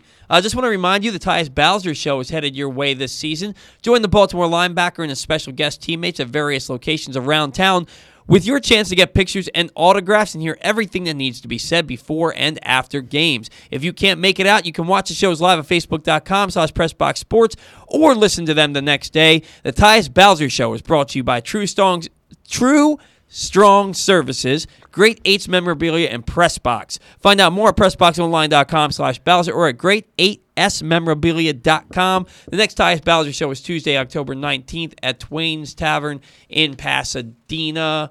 And there's no other short ones, so we're just going to get let me do the RAV4. Sell me a RAV4. Make the most out of every day on a Toyota RAV4, available in hybrid or gas-only models. A RAV4 can get you where you want to go in style. Check out buyatoyota.com for deals on new RAV4s from your local Toyota dealer today. Just channel my inner Kyle as usual. We're going to get a break. When we come back, the payoff pitch and Orioles banter. Orioles banter. Oh, I was gonna do it, but I let you do it because you stole my thunder. Orioles banter. It's your thing. It's your thing. I was prepared to take us into the break, and you just jumped the line. I'm so sorry. I'm so sorry. But we will be back in about 5. What's up, everybody? This is Tyus Bowser. I can't wait to see you guys for the Tyus Bowser Show this fall. We're going to be taking the show on the road all over the area. You can meet me and my very special guests. If you can't make it out, you can watch the show on live on PressBox Facebook page or listen the next day. Find out more about where we'll be by checking out PressBoxOnline.com/Bowser. We'll see you all season long for the Tyus Bowser Show. The next Tyus Bowser Show is Tuesday, October 19th at Twain's Tavern in Pasadena. It's brought to you by PressBox, Great 8's Memorabilia, and True Strong Services. C3 American Exteriors is the area's best and most trusted roof and siding specialists. C3 is also an insurance adjuster's worst nightmare and a homeowner's dream come true. With all of the bad weather, chances are you have some roof and siding damage. Call C3 American Exteriors now to get your roof and siding repairs for the cost of your deductible. Don't let the insurance industry get one over on you. C3 guarantees a 48-hour rapid response. Call 401-9797 or go to c3america.com for a free analysis. Glory Days Grill's popular Oktoberfest menu is back, and it features their delicious chicken schnitzel, 2 chicken cutlets, hand-breaded in herb panko and pan-fried until golden brown, served with mustard cream sauce, mashed potatoes, and roasted vegetables. Their menu also includes your favorites like the Oktoberfest Brewer's Platter, Brewer's Sausage sandwich, Prussian pretzel rolls, slam dunk pretzels, and apple cobbler. All of these meals pair well with their many Oktoberfest beers and Angry Orchard on draft. Dine on their patios or in their dining room, or order online at glorydaysgrill.com and pick up your favorites to take home. Glory Days Grill has been proud to serve the community for the last 25 years. Thank you, fans. That first sip. That first bite. Start your day off right with a delicious breakfast at Royal Farms. Choose from a fantastic selection of fresh Royal Farms breakfast sandwiches and top it off with a rich hot cup of the freshest coffee in the world. At Royal Farms, breakfast is available day and night. It's the freshest breakfast in the world. Real fresh, real fast. Royal Farms. The biggest pro wrestling stars today and all time all have one thing in common. You've heard them on Jobbing Out. Matt and Nick Jackson, the Young Bucks. Thanks for having us, man. Appreciate it. Adam Cole. How are you guys doing today? Matt Riddle. Yeah, man. Thanks, man. The champ, Drew McIntyre. Oh, thank you for having me. The great Ron Simmons. Damn. Keith Lee. Appreciate you guys having me, man. Bill Goldberg. My pleasure. Charlotte. Thank you so much for having me. Mick Foley is with us. This is the greatest name for a wrestling show I've ever heard. MJF. I'm glad you're happy I'm on this show because I'm freaking miserable. Le champion. Chris Jericho. Le champion. AJ, Aaron, Brandon, and Glenn are talking pro wrestling every week on Jobbing Out. Find it at PressBoxOnline.com/radio, iTunes, and SoundCloud.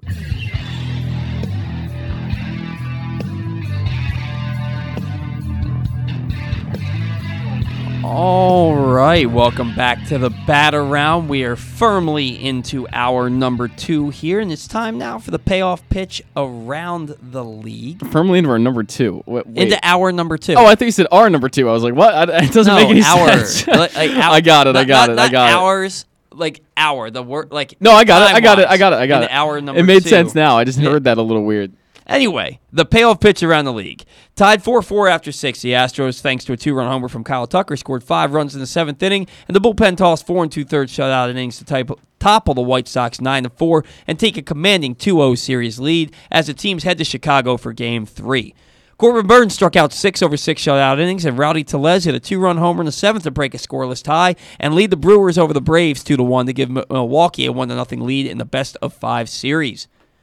The Red Sox hit 5 home runs, and J.D. Martinez collected 4 hits and 3 RBIs, while Kike Hernandez collected 5 hits and 3 RBIs in his as Boston walloped Tampa Bay 14-6 to tie the series at 1 game apiece. Logan Webb struck out 10 and walked none over 7 2/3 shutout innings, while Buster Posey, Chris Bryant, and Brandon Crawford each homered to provide all the offense the Giants would need, as San Francisco took a 1-0 series lead with a 4-0 victory over the Dodgers.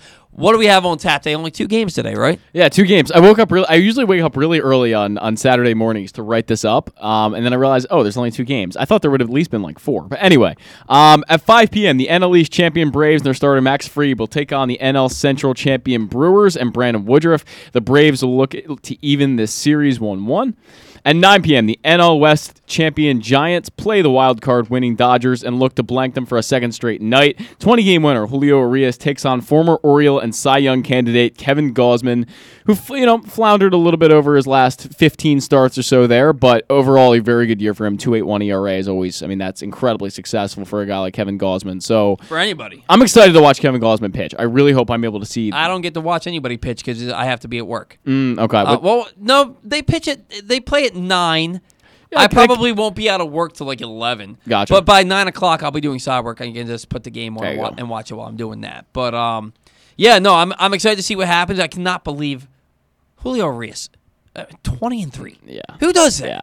I don't know. The Dodgers are just a pitching factory, and they're not ever going to change that. Like it's incredible who they produce and how they do it, and Urias, if you remember, he came up his first couple starts in I want to say 2018. I could be wrong on that, but whatever his rookie year was, he looked kind of pedestrian. Like especially when he first came up. I know he was a pretty big prospect and everything, but he didn't look like a great pitcher. He looked like an okay pitcher, and he's transformed himself into an ace. 20 games. 20 games. No, they did score over 7 runs a game for him, as Tim Neverett alluded Still, to. though, he pitched great. I mean, you still have to pitch well to win 20 games. I mean, even if they do score so many games, and it just adds to that score so many runs, but it just adds to that incredible pitching staff they have there. It's incredible. If only Clayton Kershaw could stay healthy, that would be helpful for them. Yeah, well, I mean, Clayton Kershaw, he's already put together a Hall of Fame career. Yes, and definitely. The older you get, as much torque is put on your body, making all those starts. Yeah, it'd be nice, but it's also nice that they have a Walker Buehler and a Tony Gonsolin and a Max Scherzer and a Julio Urias and a David Price if you need him to fall back on. And Trevor May's out for the year. I think he had Tommy John surgery, right? He's probably out for most of next year too, but I mean, they're not hurting for pitching. I don't feel sorry for them because they still have guys they still have 5 guys that would be aces on any other team that they played on. I have zero sympathy for sympathy. I have zero sympathy for the Dodgers if they lose. Tim Neverett's a great guy, so I'll have a little sympathy for him. But look, I mean, honestly, this team is a powerhouse, and if they really shouldn't lose. Like, they should win every year with the kind of team they put out on the field, as should the Yankees. Because when you spend that kind of payroll and you have that money, you should be winning. Yeah, no, I 100% agree, and that's why I think Boone could be on the outside looking in after this offseason. But I'm more inclined to think, the more I think about it, I really do believe that Boone's going to be back and that they're going to try and pad that roster, that they're going to sign one of the top 5 shortstops, probably Trevor Story. Yeah. We already talked about this, but this is just one of those things where every year, every top free agent is linked to the Yankees. They'll probably link all 5 shortstops to the Yankees and say they're going to find a way to play these guys every day. Yeah. But what do they really need? They have Garrett Cole, and then who pitches after Garrett Cole? Yeah. Right. Yeah, I mean, and you can't. They're probably going to say, "Oh, Luis Severino," and I'm going to tell you he's probably not going to pitch again because Luis Severino is injured all of the time. Did he even pitch this year? I don't believe he pitched this year. No. Yeah, no. I think he was. I think he pitched in the minors. Yeah, he made some rehab starts. I think. I don't know. Let me check on that. I'm not sure if he ever got a start. If he did, it probably wasn't successful because I didn't hear about it. But look, here's one thing I heard about the Yankees that I want to run by you. I want to see your opinion on this. Someone suggested, because there are a lot of people that are very upset with Brian Cashman. They think that Brian Cashman is maybe a little old school and that he just hasn't done enough to get this Yankee team back in the World Series since 2009. And so, by the way, 4 games pitched, but no starts for Severino this year. I just want to make a note. And he had a 0 ERA, so there's that. Is he on the... They're out of the postseason. Was he on the postseason roster? I'll check that in a second. But to finish my thought about Brian Cashman, someone suggested they hire a GM under Brian Cashman and move Cashman up to basically the highest level in the organization, the president level, and have him handle more of like the day-to-day stuff, and then have a GM below him that kind of brings a little new life in the Yankees. Do you think Brian Cashman ever consent to that? Luis Severino pitched in the wild card game. Did he actually? Wow, Yeah, I didn't even know. Inning in a third, a hit, a walk, a strikeout, and a run allowed. Well, there you go. So apparently we didn't even notice Luis Severino came back. That game was over so quickly that there was just... He hadn't played a full season since 2018, so I just really never even noticed, honestly. Yeah, and they don't have names on the back of the jersey, so if you're watching it casually, like I was while I was doing notes for this show, it's one of those things where you don't even notice. You just see a number on a guy's back. Right, but the point is about Severino is you can't expect him to come back and be a 19-game winner like he was in 2018 with a 3.39 ERA. It's just not going to happen. That's not realistic. It's like expecting Corey Kluber to bounce back to being that 2-time Cy Young Award winner coming off injuries the last 2 years. Which the Yankees somehow expected, which was quite odd. And guess what? He was okay. Corey Kluber was okay, but again, it wasn't enough for the Yankees, and it's never enough for the Yankees. They just never build that team perfectly enough. So if they do build in a GM position under Cashman, move him up to the highest level in the organization, maybe it wouldn't be the worst thing in the world. I don't know. I don't know why you have to keep Cashman at all. People lose their jobs all the time. Now, I'm not saying he should lose his job. I think the expectations are ridiculous up in New York. But, I mean, it is a problem for the Yankees. Not for me, but it's a problem for the Yankees and their fans that they haven't even been to a World Series since 2009. They went a whole decade without going to a World Series. With payroll that's through the roof. Right, and who are they paying now? Right, I mean, they're going to re-sign Rizzo, I would imagine. They could probably get Luke Voit for cheaper. Yeah. You're going to have Stanton. You're going to have Judge. You're going to have Urshela. And you're going to have LeMahieu, right? Who's playing left field? I don't know. Who's playing center field? Aaron Judge in center field. You can't do that. Well, I mean, the Aaron Hicks contract that they have him on is just so wildly expensive. Aaron Hicks is making, if I could pull this up, it was a long contract. I believe a 7-year extension they signed Aaron Hicks to. So Makes no sense. It made no sense in the first place. So how can you not play him, right? Like, he has to be that guy in center field. Jacoby Ellsbury Yeah. was paid to not play. Basically. So Aaron Hicks signed a 7-year, $70 million contract with the Yankees, which ends in 2026. So he will be a free agent in 2027. Yeah. That's not good. Not good at all. Yeah, no. This was supposed to be Orioles banter, and we're not talking about them at all, but that's okay. It's the playoffs. Yep. You know what I mean? We're going to have a whole off season to talk about the Orioles, so don't you worry about that. Look, the Yankees signed Carl Pavano to that huge deal. I think he started like 4 games for them. But because they're the Yankees, because they have an endless supply of money, they are able to eat contracts like that, to pay them and not play the guys.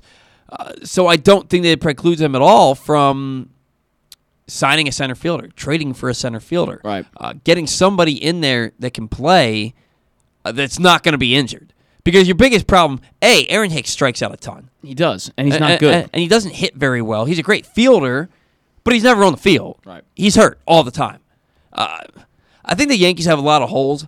I think you're going to see them be more active this offseason than we've seen them be in quite a while. They always make one signing, right? It's always one guy. 2 years ago it was Garrett Cole. Last year it was DJ LeMahieu. Mm-hmm. So they're they're going to go get a shortstop. What else are they going to do? They have to. They can't just let that be their only move. They can't. They got to go get a starting pitcher. They probably got to get 2. Zach Britton. I think this was the last year of his deal, and he had Tommy John surgery, so he's not in your future plans. And Aroldis Chapman, he's still good, but he's not great. Making a lot of money too. Making a lot of money to pitch to a near 4 ERA and be the guy standing on the mound while a team's walking you off in the playoffs, which happened 2 years in a row. Yeah. Before this year. Yeah.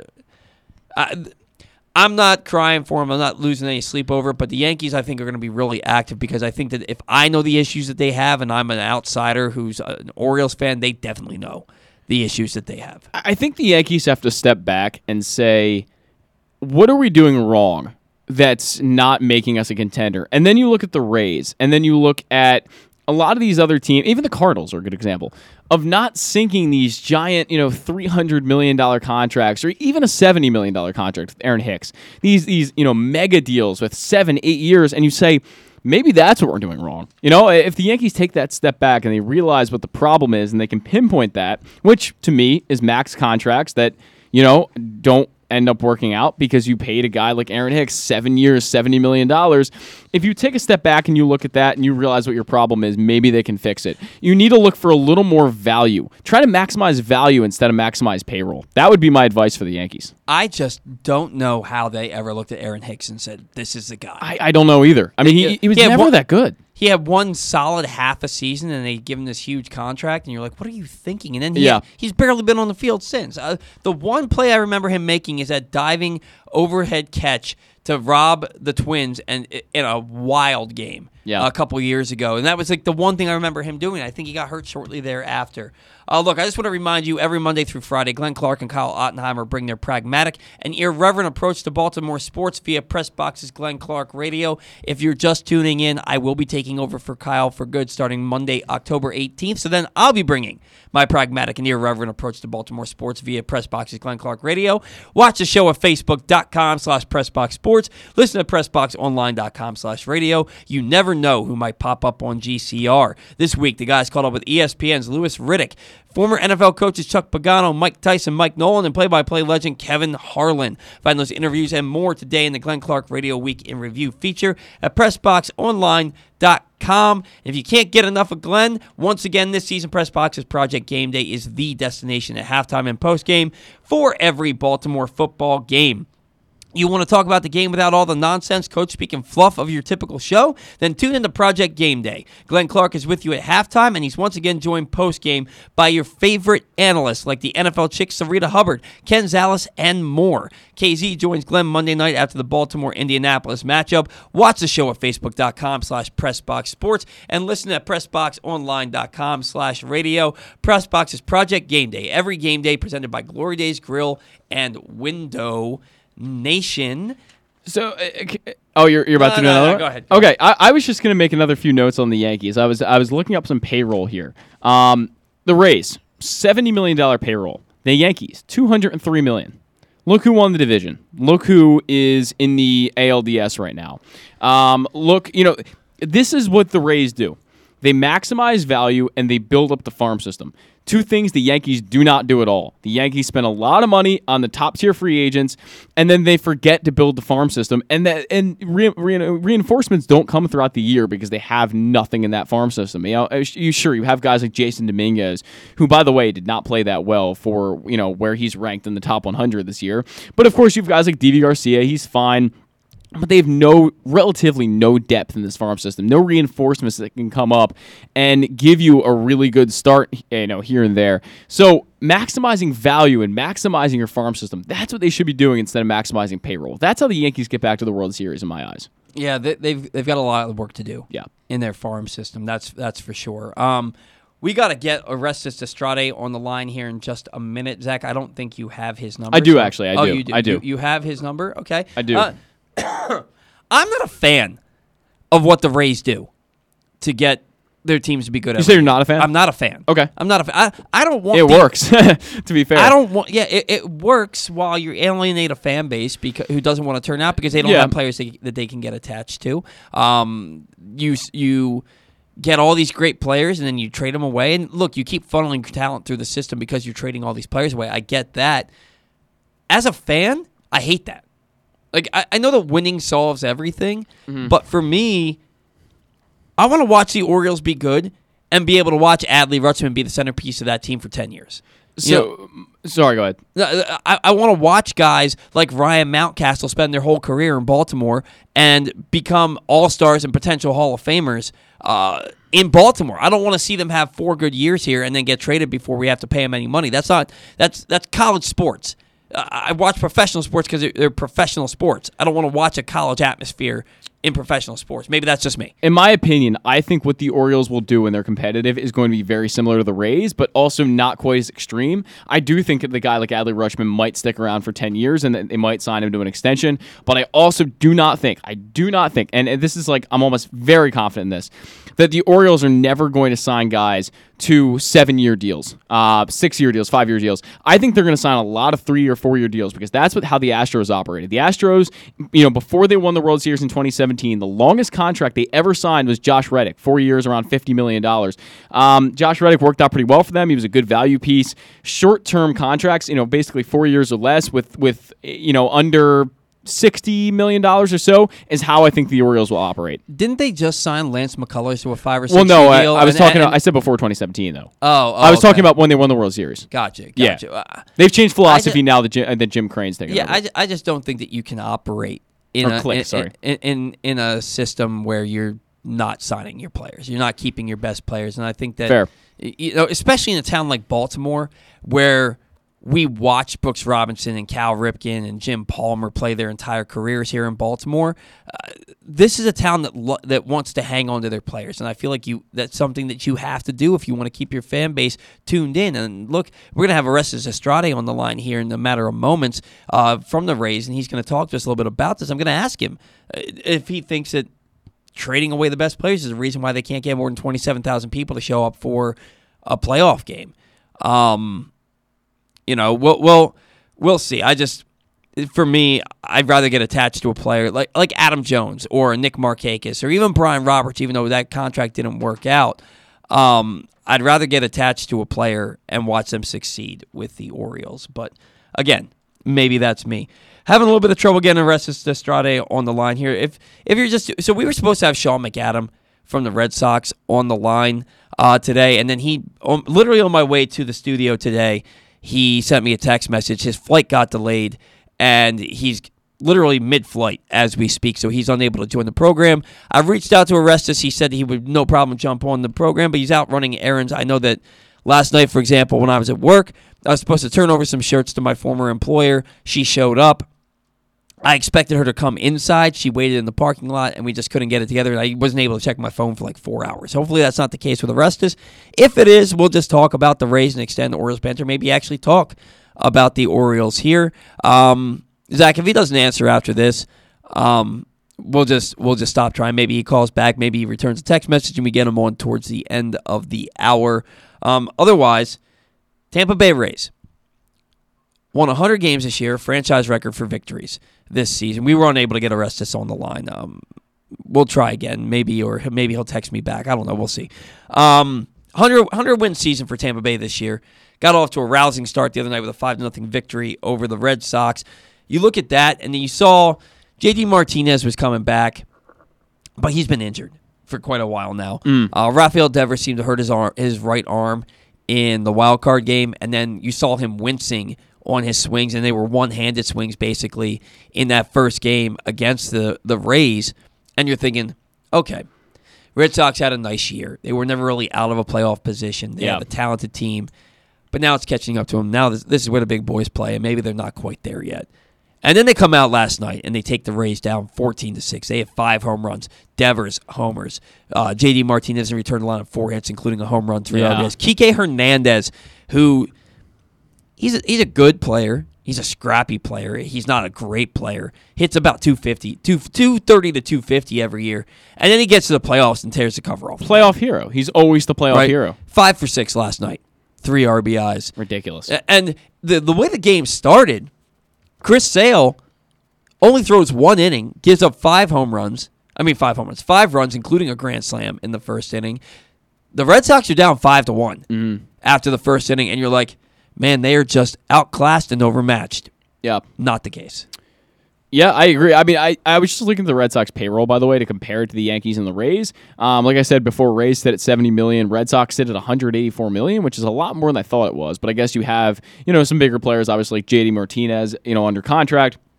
But I was, at the beginning of the year, I talked about this when we talked about our AL East predictions. I remember when we talked about this, and you were very high on the Red Sox. I was not at all. I thought the Red Sox were going to win 70 games. They, completely proved me wrong.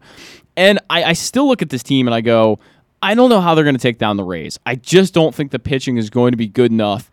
When it all, comes down to it, if they get to a Game 7, whatever happens, I just don't see them being good enough to really win this series. And I think that, you look at what Chris Sale did last night, and they overcame that. 5 earned runs, they overcame it. I just still don't believe that they're going to win this series. I just don't know how anybody looked at this team and thought they were going to be bad. I did. I really did. I didn't think the pitching was going to be there. Well, and I looked at it, and because, okay, Nathan Eovaldi's good. He's a good pitcher. Very. Right? Eduardo Rodriguez, he didn't pitch last year. Chris Sale didn't pitch last year.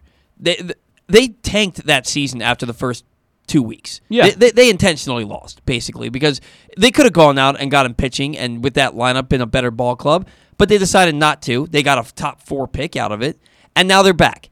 And Eduardo Rodriguez was back from day one. Eovaldi is back. They get Tanner Houck. They signed Garrett Richards. They added to their bullpen in the offseason. And they know that Chris Sale is coming back to give them a boost in the second half of the season to make that playoff run. With that lineup and the pitching getting back some pieces that were missing the year before, and also adding to that staff, I just don't know how anybody looked at this team and thought 70 wins. The offense alone is good enough for them to have been a 500 ball club. I just still, and I doubted the pitching then, and I just doubt the pitching now in this series. I just don't think they're going to be able to win this series because of the pitching. Well, that's just my opinion. They don't have the pitching that the Rays do. Right. But the Rays and that glorious pitching staff gave up 5 home runs and 14 runs to this team. Fair enough. And again, this lineup is scary good. It is. No doubt. And when a middling player like Kike Hernandez goes 5 for 6, maybe the Red Sox are a team of destiny. Do I think they are? No. I don't think they're winning the World Series this year. I thought the White Sox were going to the World Series, but they're in a big hole to the Astros. Can we talk about the Astros for a second? Because the defense has been impeccable. Yeah. It has been unbelievable. The smoothness of some of these plays by Altuve, Correa, even with Kyle Tucker's made some nice plays. This team has really surprised me. I did not take the Astros that seriously. I thought they'd be, they made the ALDS. I didn't see them going much farther than that. They are destroying the White Sox. This doesn't even look like a competition right now. The Astros were 29-31 last year, and they made the playoffs. Yep. Right? They make the playoffs. Didn't they win their division? I think they did. It was a really awful division. Yeah. There's no way 29-31 is a wild card team. So they won the AL West last year. Yeah. 2 games under 500. And then they go to Game 7 of the ALCS. Right?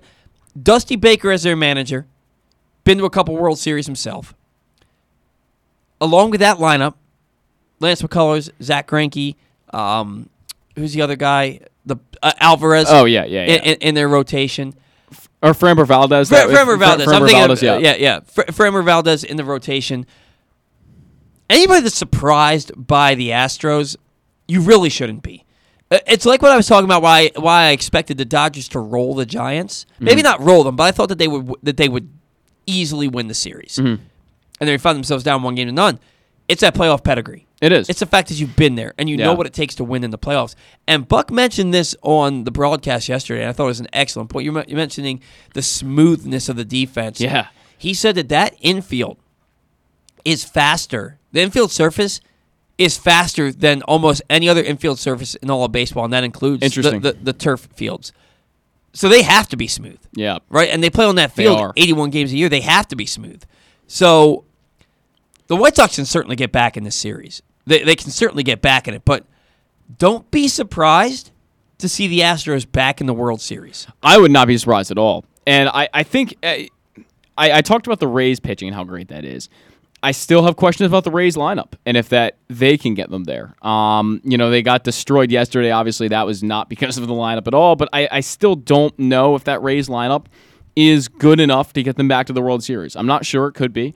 But my point is here is that Astros lineup, that Astros pitching, it's really good all around. I mean, there really isn't a weak spot on that team. And Carlos Correa shows up in the playoffs so well. He had a great year altogether. I believe he was a 6-WAR player. But Carlos Correa is a playoff hero almost every year that they're in there. And Jose Altuve shows up. Kyle Tucker is having a great start to the series. So I think they're the AL representative in the World Series. Kyle Tucker had a huge year. He did. He had really 292. He had 34 homers, drove in about 90. Yeah. He had a big year. Orestes just got back to me. Okay. If you want to give him a call again, he said he said he's good to go. But look, the Rays lineup is no slouch.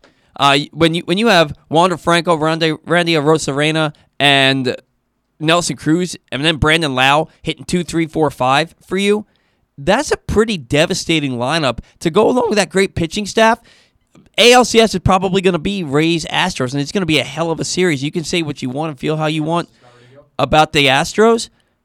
That's going to be a great series, and whichever team represents the American League in the World Series, they're going to be really, really good and have a great chance at winning that series.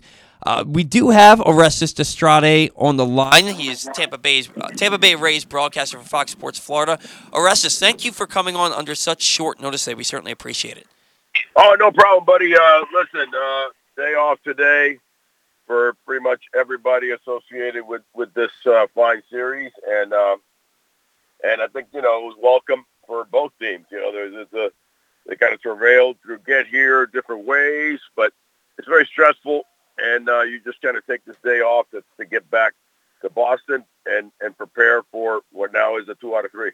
Yeah, no, and I got to tell you, so it was a 100-win season for the Rays. They win their first playoff game 5-0. You think they're off and running. You think that Devers is hurt. You think Martinez is hurt. And then last night, everything comes back down to earth as Boston absolutely laid the wood, winning 14-6. They hit 5 home runs. What happened in that game last night that made it such a lopsided score? Honestly, I think a couple of things. Number one, Boston felt that not backs against the wall, but we can hopefully take one here. They're a talented offensive bunch, and not so much that they beat you with 3 or 4 or 5 home runs. That's usually the Yankee way, especially at their house in the Bronx. But they will slash you. They will pop you, especially Martinez. and Kyle Schwarber, which was a nice pickup, as good a pickup as Nelly Cruz was for the Rays. And I think that their middle bullpen, honestly, trumps ours, which is usually a given on our side. We usually win that battle. But Whistler, has kind of been on and off the DL for the last, or IL for the last couple of months with that tricky finger thing. Surprisingly, Colin McHugh kind of faltered, and left one out over the plate there, and actually a couple, and that was even more of a surprise.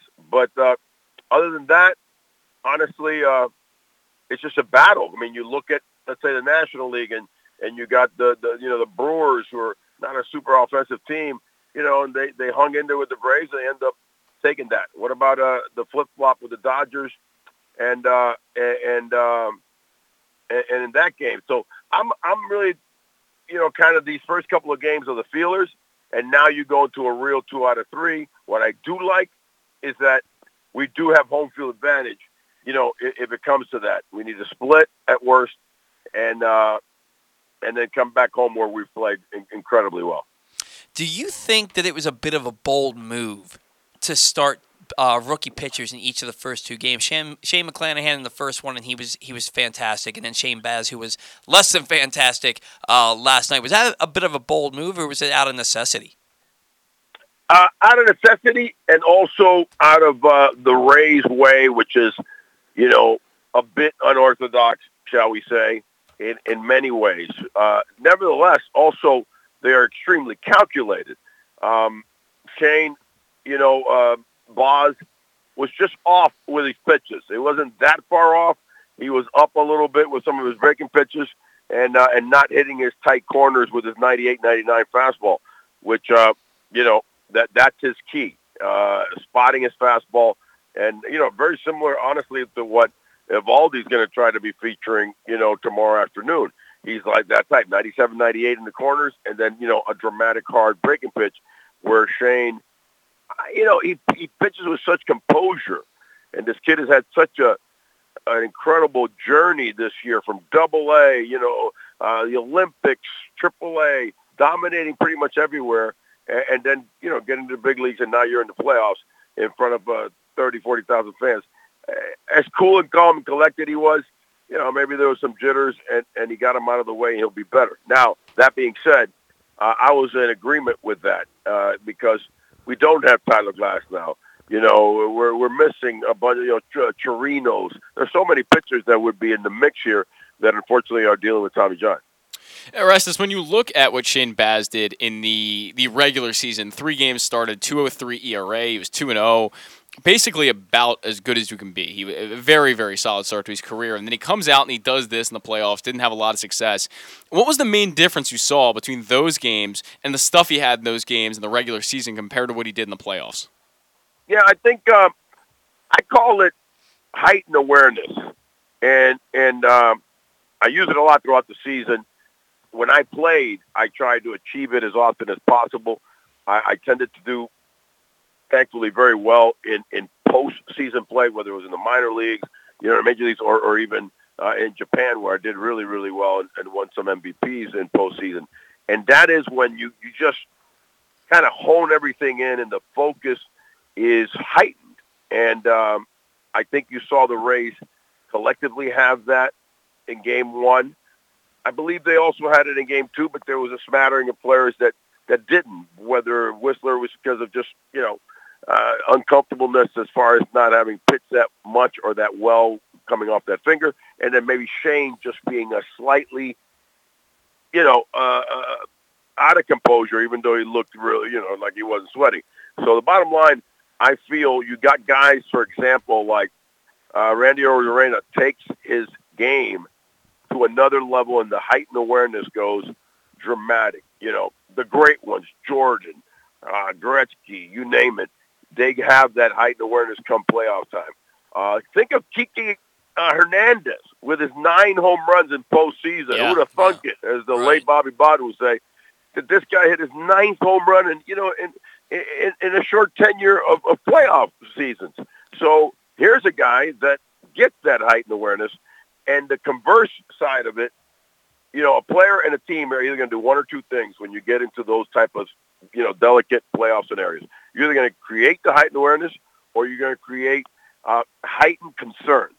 If you have heightened concern, it doesn't mean that, that you're like fearful and tail between your legs, but you have that little bit of trepidation. That's enough at this level to miss with your 99, to hang a slider, to look up when the ball's, thrown at you and there's an error. That's how this game is. It moves so fast and so dramatic that you're looking for the heightened awareness, and there's several guys and teams that achieve it. Well, and they got another guy who could fall victim to that tomorrow going for them, in Drew Rasmussen. It was just announced not too long ago. He'll be making that start. Through his first 12 games, he was mostly a 1 to 2 inning reliever for the Rays, and he was very good. But then his last 8 games, he became a starter, 4 or 5 inning starts. Is this kind of what the Rays are looking for tomorrow out of him, where they're looking to get 4, maybe 5 innings and turn it over to the bullpen, or is it going to be more of a 3-inning type of thing? And no, I believe the way Michael Wacha has transformed this season, I will tell you something. There was a point around midseason, guys, that I would have been fine with DFAing him. You just, not even forget about trading him. There was no trading him. It was just like, listen, just release him and call up one of the, guys from AAA, because he's the fastball is 95 to 96. That's great, but it's pretty straight. And the cutter was just not cutting. So if he's not spotting the cutter, you never can get to his out pitch, which is a dramatic pitch since the day he got called up in 2013. And that's that great changeup, right? So he can't get to it because he's behind 2-0, 3-1, missing with the cutter or getting hammered, early with the cutter. So what did he do? And I'm sure Kyle Snyder, the veteran that is Wacha, and maybe Zanino, said, dude, scratch that damn cutter. It's a hypothetical great pitch for a lot of guys, but it's not there for you. So what has he done? He spotted his fastball, probably took a monkey off his back with that pitch, and then he's mixed nice little slow curves, and then here comes the changeup. So what's happened? You've got 3 different pitches that are going in different locations. High fastball, curve 12-6, changeup, down away, down and in. And it's just made him like a nice 5-inning solid pitcher that just surprised the hell out of me. He's the biggest surprise as far as your turnaround, offensively or on the mound, that I've seen in a long, long time. And it goes to show you that baseball is a adapt, change, chess game. What do you got now? What are they doing for me? Can I adapt and make the proper change? And he could. And I think he'll do great tomorrow. Yeah, and the Rays could certainly use it to get themselves back in favor in this series. Now, they have a tough matchup of their own, going up against Evaldi. 2-1, 2.39 ERA in 26 and a third innings, covering 4 starts against Tampa Bay this season. Dominated the Yankees in the wild card game. What do the Rays need to do to combat Evaldi and take a lead in this series? Not miss when he misses. Not miss when he misses, which he does miss. Now, he also has the propensity to throw 98 on the black outer third, inner third, low. Then he splits you. Then he cuts you. And then he has this wipeout slurve curve that's, Nolan Ryan-esque. I mean, the guy, as he ages, has become a smarter, better, harder throwing, and he's had some surgeries of his own. I love him. I think he's a bulldog, no nonsense, and he is the key to the Boston success if they move on. It will be Evaldi. Obviously, their offense and, their main 3 or 4 hitters, no doubt, we know who they are. But Evaldi needs to be that Kurt Schilling, Pedro kind of guy to establish and maybe try to go 7 or 8. He's capable. But we're also capable of knocking him around a little bit and then do what the biggest thing the Rays have done now the last couple of years is be very athletic. Get on base, run, hit doubles, walk, and obviously home runs, but really it's about moving, because we have a ton of Ben Zobrist players on purpose, which is a calculated move over the last 3 or 4 or 5 years by Neander and the player ops to get a bunch of Ben Zobriks that are interchangeable, athletic, and don't complain if they're not playing. Yeah, Ben Zobrist was one of my favorite players. Oh my God! What an athlete! What a baseball player! He could play the acumen everywhere. alone. Unbelievable player. Yeah. Yeah, and he could play anywhere. You put him at third base. You put him in center field. You put him in second. He probably could have called games for you if you needed him. He played short for like 50 games one year when we had Jason out, like 50 games straight. Yeah, and it was like errorless. And then you go to right field, he may have been the best right fielder in the major leagues. You go to second base, he's great. I mean, and a switch hitter, and above average speed, and smart baseball acumen. So he knows first to third, first to home. What do I got to do? How to play the ball? That's what we got. The Joey Wendells, the Rosarena, the Manny Margot, Brandon Law. We have more than ever, because in 2008 when they went, it was a more typical baseball team. 3 or 4 lumbering guys with power and 2 or 3 speedsters. CC, Crawford, B.J. Upton, Bartlett a little bit, but that's about it, Yeah. And a young Longo. So this team is completely made. In fact, the Adames trade, I believe, was also tied into like a lumbering guy that goes, first to second, second to third. And now you've got the dynamic and Nino 2.0, because I used to call Wander and Nino, Wander Franco, Adames and Nino. And then you also got in the heels, Walls, speedy, defense. He's a 200 hitter. Forget about that. He's going to be a Mark Belanger, but with incredible speed. Brujan coming up. Wait till you see a full season for Josh Lowe. Oh, my gosh. The guy's legit 6'4", gazelle, who could probably pop 25, steal 25. So they keep on churning them, man. Orestes, there was a news story that came out this morning. I'm not sure if you saw it yet, but Matt Whistler, re-aggravating the finger injury that's landed him on the injury list a few times this year, but he's been, so far from coming over from the Giants. He's been very good for the Rays, very impactful. What do you make of that? Is he going to be out for the Rays for the remainder of the year? Is that your expectation? I kind of feel it. It's been a lingering issue that showed its ugly head last night.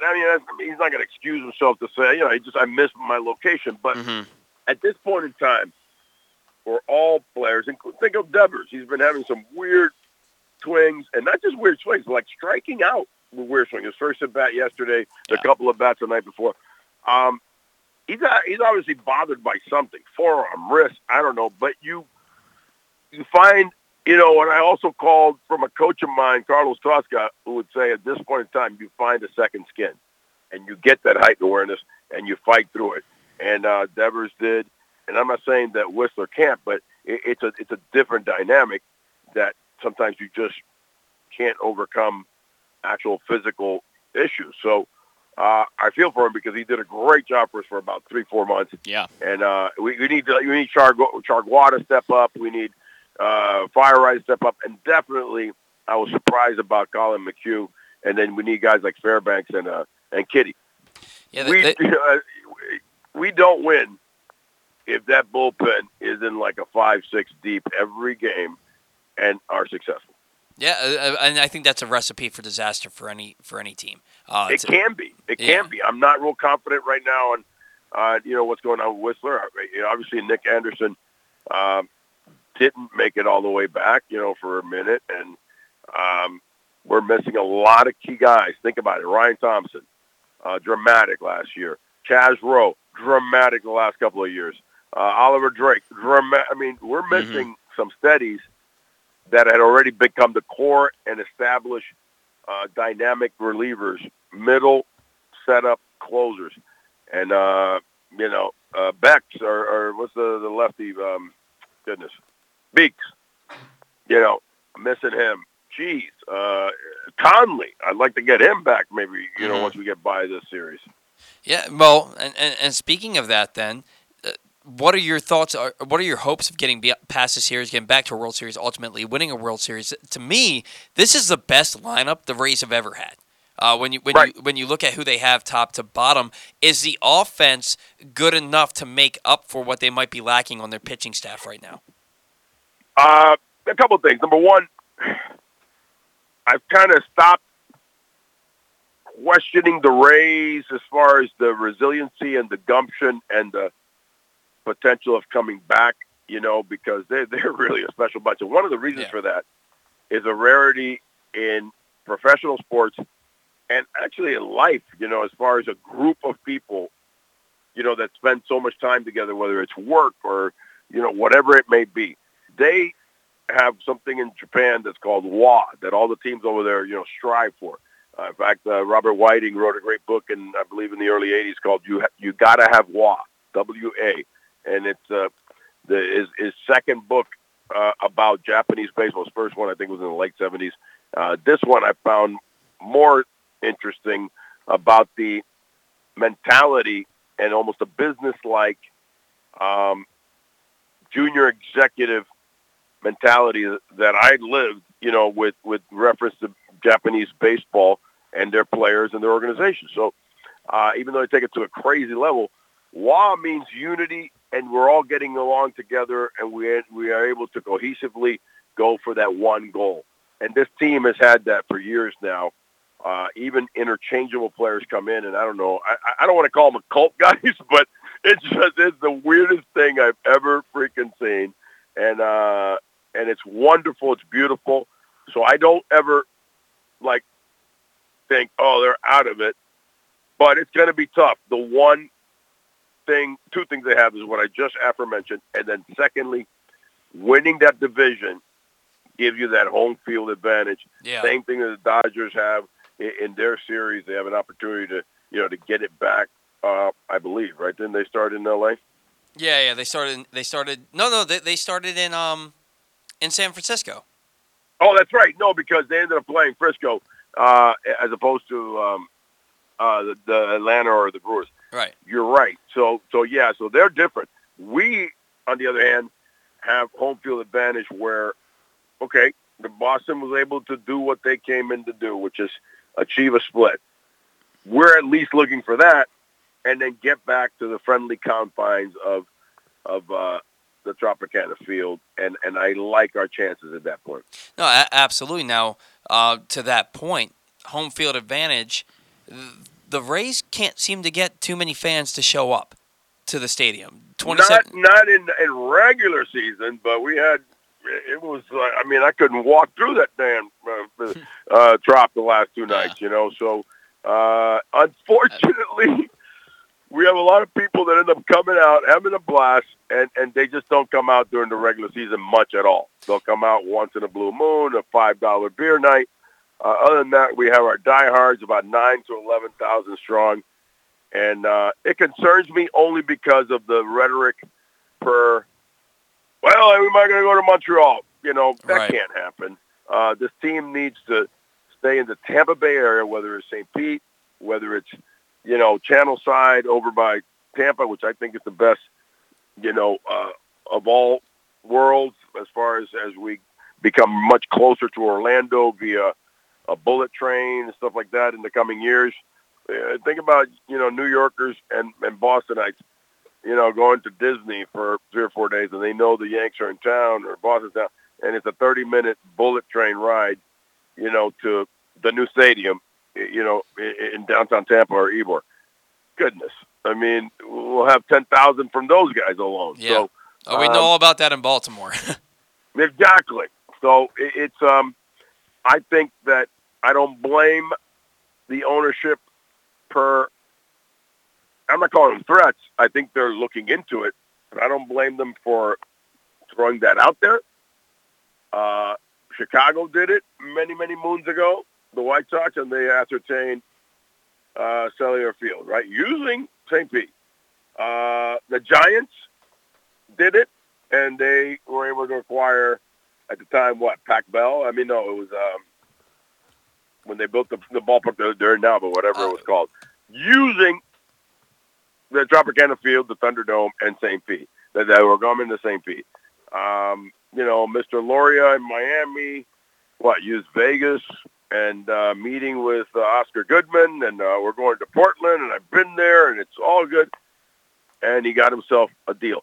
So the problem, without getting into that scenario, it's the bottom line of kind of, quid pro quo of how far is the ownership willing to rise their tens of millions of dollars to meet, the state of Florida, Tallahassee, Hillsborough, and or Pinellas County in coming together and doing a private public, because this team should not be anywhere else but in the Tampa Bay area, guys. Just like Baltimore belongs, in the Camden area and is one of the jewels and the historic teams of MLB to begin with. Right. I mean, it's Baltimore, New York, Boston, Philadelphia, those type of places that establish the MLB. So, hell, man, I hope that one day the Rip brothers, take that baby over and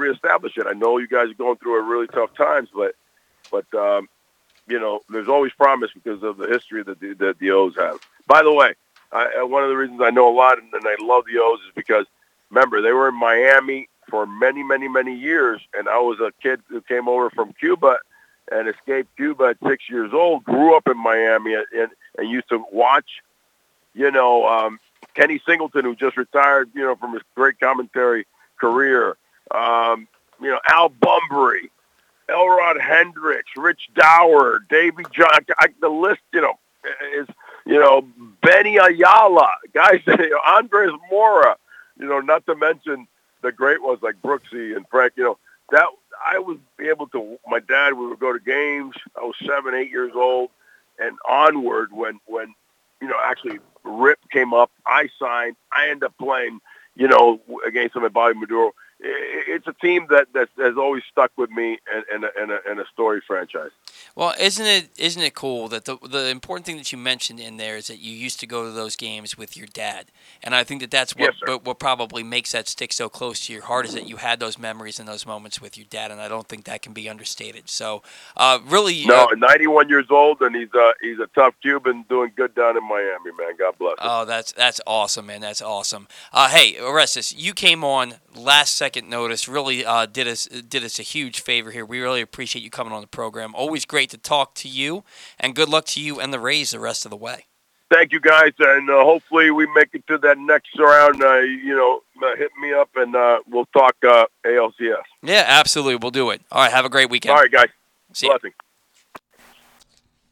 That was Orestes Destrade from Fox Sports Florida joining us to talk some Tampa Bay Rays. Again, Sean McAdam was supposed to come on, and his flight got delayed, so he unfortunately had to cancel. We're going to try and get him next weekend. Sure, yeah. But Orestes coming through in the clutch. Really good guy. Yeah, really good guy, has a lot of knowledge and a lot of things to say about baseball, and makes you feel like you're his best friend when you talk to him, which is a pretty cool way to do interviews. I just want to remind you to join us every Thursday at 11:30 a.m. for the Press Box Fantasy Football Show with Ken Zales. I need that. I'm 0-4 in 2 different leagues. 1-3 in another, and 3-1 in another. So I might need all the help I can get from Ken Zales. KZ will help you set your lineups and find deep sleepers that might still be on your waiver wire to help you win your matchups. It's all brought to you by CCBC, the Maryland Department of Transportation, and Glory Days Grill. That's the Press Box Fantasy Football Show with Ken Zales every Thursday at 11:30 a.m. Watch at Facebook.com watch at Facebook.com/PressBoxSports and listen at PressBoxOnline.com/radio. Folks, are you disappointed that sports betting isn't in place in Maryland in time for the start of football season? So are we. But if you want to win some money in football, you can do it legally, and we're going to give you some free money to play with thanks to our friends at Underdog Fantasy Football. Go to UnderdogFantasy.com or download the Underdog Fantasy app. Deposit $10 and use the code PRESSBOX, and we'll give $10 free to play with. Underdog not only has daily and season-long fantasy contests, but also prop bets and fun parlay games where you can win every week this season. And it's not just football. There are plenty of baseball contests on Underdog too. So go to PressBoxOnline.com/fantasy. Click the Underdog logo, deposit your $10 and get your $10 free, or use the code PRESSBOX at UnderdogFantasy.com and have fun winning money with PressBox and Underdog. All right, we're down to the last 10 days to get the current issue of Press Box. On the cover, Bo Smoker profiles Ravens cornerback Marlon Humphrey, who may well be the Ravens' next true defensive superstar in the lineage of Ray Lewis, Ed Reed, and Terrell Suggs. Also inside, we'll introduce you to Maryland Navy, Towson, and Morgan State football players and everything you need to know for the football betting as it launches in Maryland. Pressbox is available for free at over 500 area locations, including 60 Royal Farm stores, and you can always find the entire edition as well as the best daily coverage of the Orioles, Ravens, and Terps at PressBoxOnline.com. All right, so I think we're going to do our final break. When we come back, we're going to do Take the Rake and close out with a little bit of Ravens conversation. We'll see you after the break. As one of only 7 equestrian events of its kind, the inaugural Maryland 5-Star at Fair Hill will give you unparalleled access to Olympic athletes in action. Come see the world's best horses and riders compete at the new Fair Hill Special Event Zone this October 14th through 17th in Elkton, Maryland. Don't miss the exhilarating cross-country competition, the elegance of dressage, and the precision of show jumping. There's something for the whole family, including great shopping, the Fresh Food Fest, beer, wine, and spirit showcase, and so much more. Come enjoy a beautiful fall day at the Maryland 5-Star at Fair Hill, October 14th through 17th. Buy your tickets now at maryland5star.us with the number 5. Every seat is the best seat at M&T Bank Stadium. Don't miss a moment of Ravens football this season. Single game tickets are now available at BaltimoreRavens.com/tickets.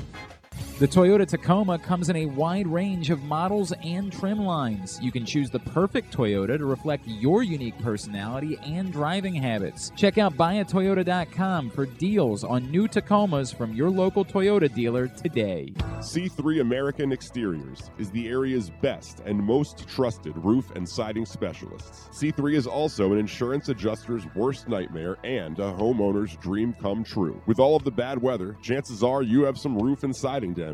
Call C3 American Exteriors now to get your roof and siding repairs for the cost of your deductible. Don't let the insurance industry get one over on you. C3 guarantees a 48-hour rapid response. Call 401-9797 or go to c3america.com for a free analysis.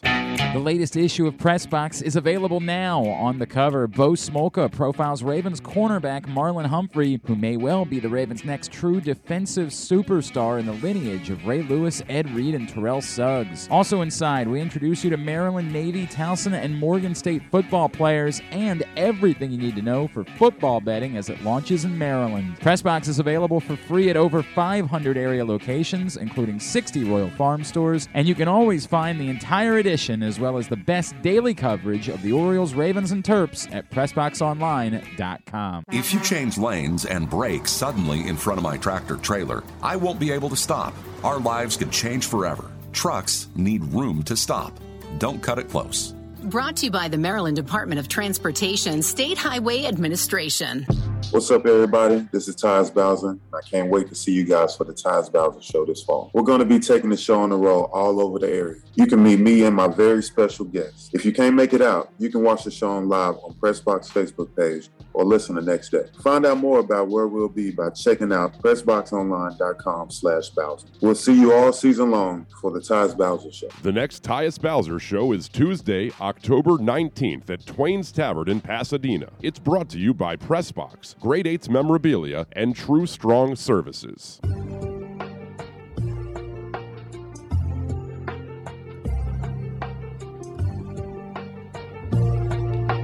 That Glenn Clark, I had to turn it up. I'm gonna get more than my fill starting October 18th. You will get a large fill of Glenn Clark radio music. Yeah, so that's a good thing. It's a really good thing. It's a great thing. This is epic music. I love it. I'm happy to be doing that show. In case you missed it, the announcement on Wednesday and some of my social media posts, you can turn it down now. Some of my social media posts, I will be taking over for Kyle Ottenheimer as the Monday through Friday producer and co-host of Glenn Clark Radio starting Monday, October 18th. Very excited to work with a pro like Glenn, learn from him, become a better host because of it, and be seen by all you fine people 6 days a week. Glenn joked, I'm going to be here more than him. Yeah. Yeah, I'm going to be here 6 days a week. It's true. So blessing your computer screens and your telephone screens and cell phone screens Monday through Saturday from 10 a.m. to 12 p.m. or most of the time 12:30. Take the Rake. I took Wander Franco. You took Carlos Correa. You won by the skin of your teeth. Mm-hmm. Franco had more extra base hits. They both had I think they both had 2 RBIs. Franco's slash line 444, 444, 667, 1.111 OPS. Carlos Correa 500, 625, 667, a 1292 OPS. Now, yes, Franco had more at bats than he had more at bats than Correa, and therefore he had more hits. But Correa walked more. So, and I believe struck out less. So Correa wins, which means you get to pick first for Take to Rake. What are the qualifications here? Do we have to pick anything? It can just be anyone, I'm assuming, right? It can be it can be anyone that's still, I mean, clearly that's still alive in the playoffs. I wouldn't pick somebody from the White Sox. You know what I mean? Okay. Because they're down 0-2. Sorry to cut you off, but do you want to make this interesting? Go 1 AL, 1 NL for each person? I already shot down one of your ideas today, so why the hell not? All right, we're gonna do it. We'll each pick our AL player first. I'm gonna pick my AL player. I'm gonna go Randy Arozarena. Why wouldn't I? Right? Like Randy Arozarena is just unbelievable in the playoffs. 11 home runs in the playoffs somehow. That's insane. I'm gonna go Randy Arozarena. And he stole home. Yeah, he did. Benny the Jet steals home. I was going to mention that to Orestes Destrade, and I forgot. I was going to ask about that because that was really cool.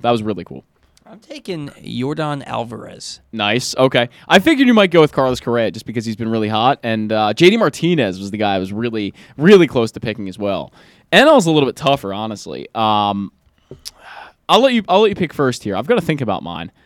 I don't know. There's a lot of good options here. Oh man. Yeah, I know who I want to pick, but National League. I just landed on my guy.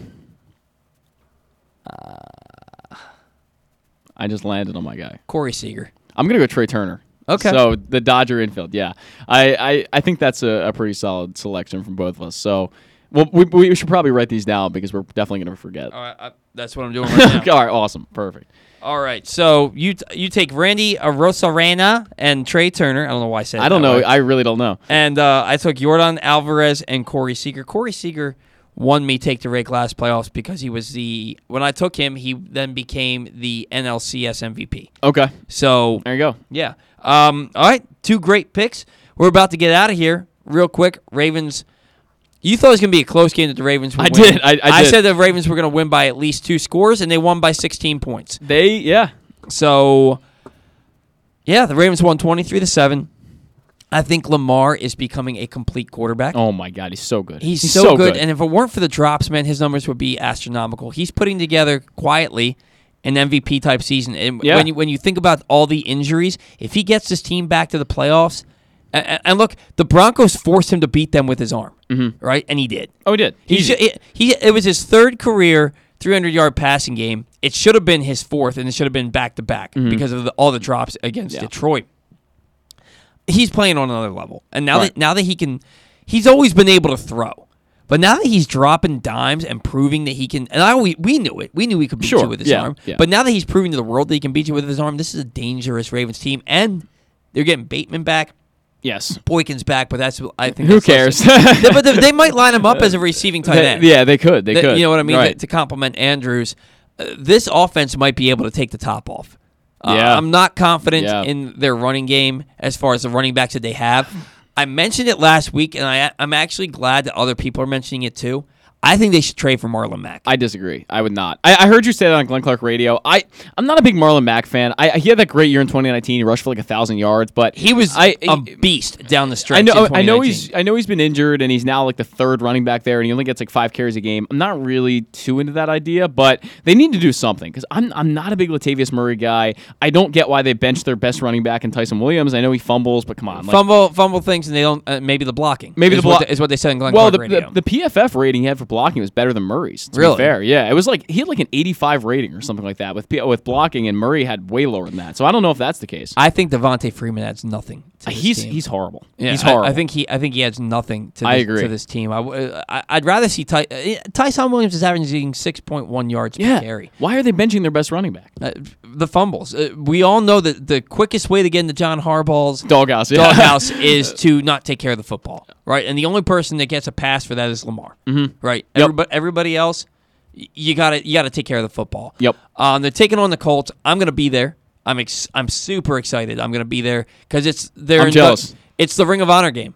Yeah, Lotinata, yeah. My best friend Adam, he runs the Kenilworth Joseph A. Banks, and it's the largest store in the company. They take care of the jackets. Wow. They do the jackets for the Hall of Fame game, so he gets to go to that game as well, which is pretty cool.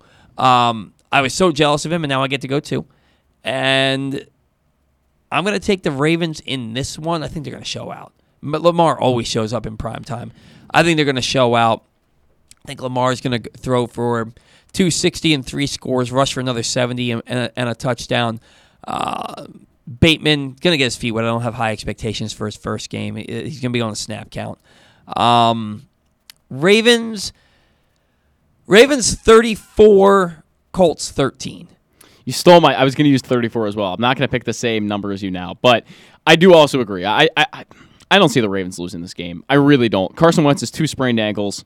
Carson Wentz is not very good overall, and when he has 2 sprained ankles, it makes him even worse. So I have all the confidence in the world in this one for the Ravens. I'm going to go 28-17 Ravens. 28-17. See, my whole thing is, who's he throwing the ball to?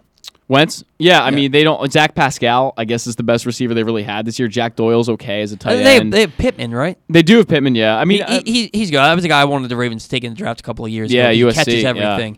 Yeah.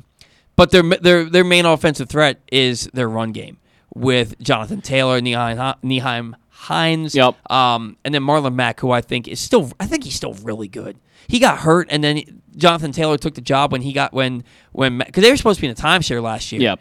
And then Matt got hurt like the first game of the year. Right. And Taylor takes over and is off and running. I think that they think that Taylor and Mack are kind of similar runners, and Himes gives him more coming out of the back, catching the ball out of the backfield. He's more of a change of pace back.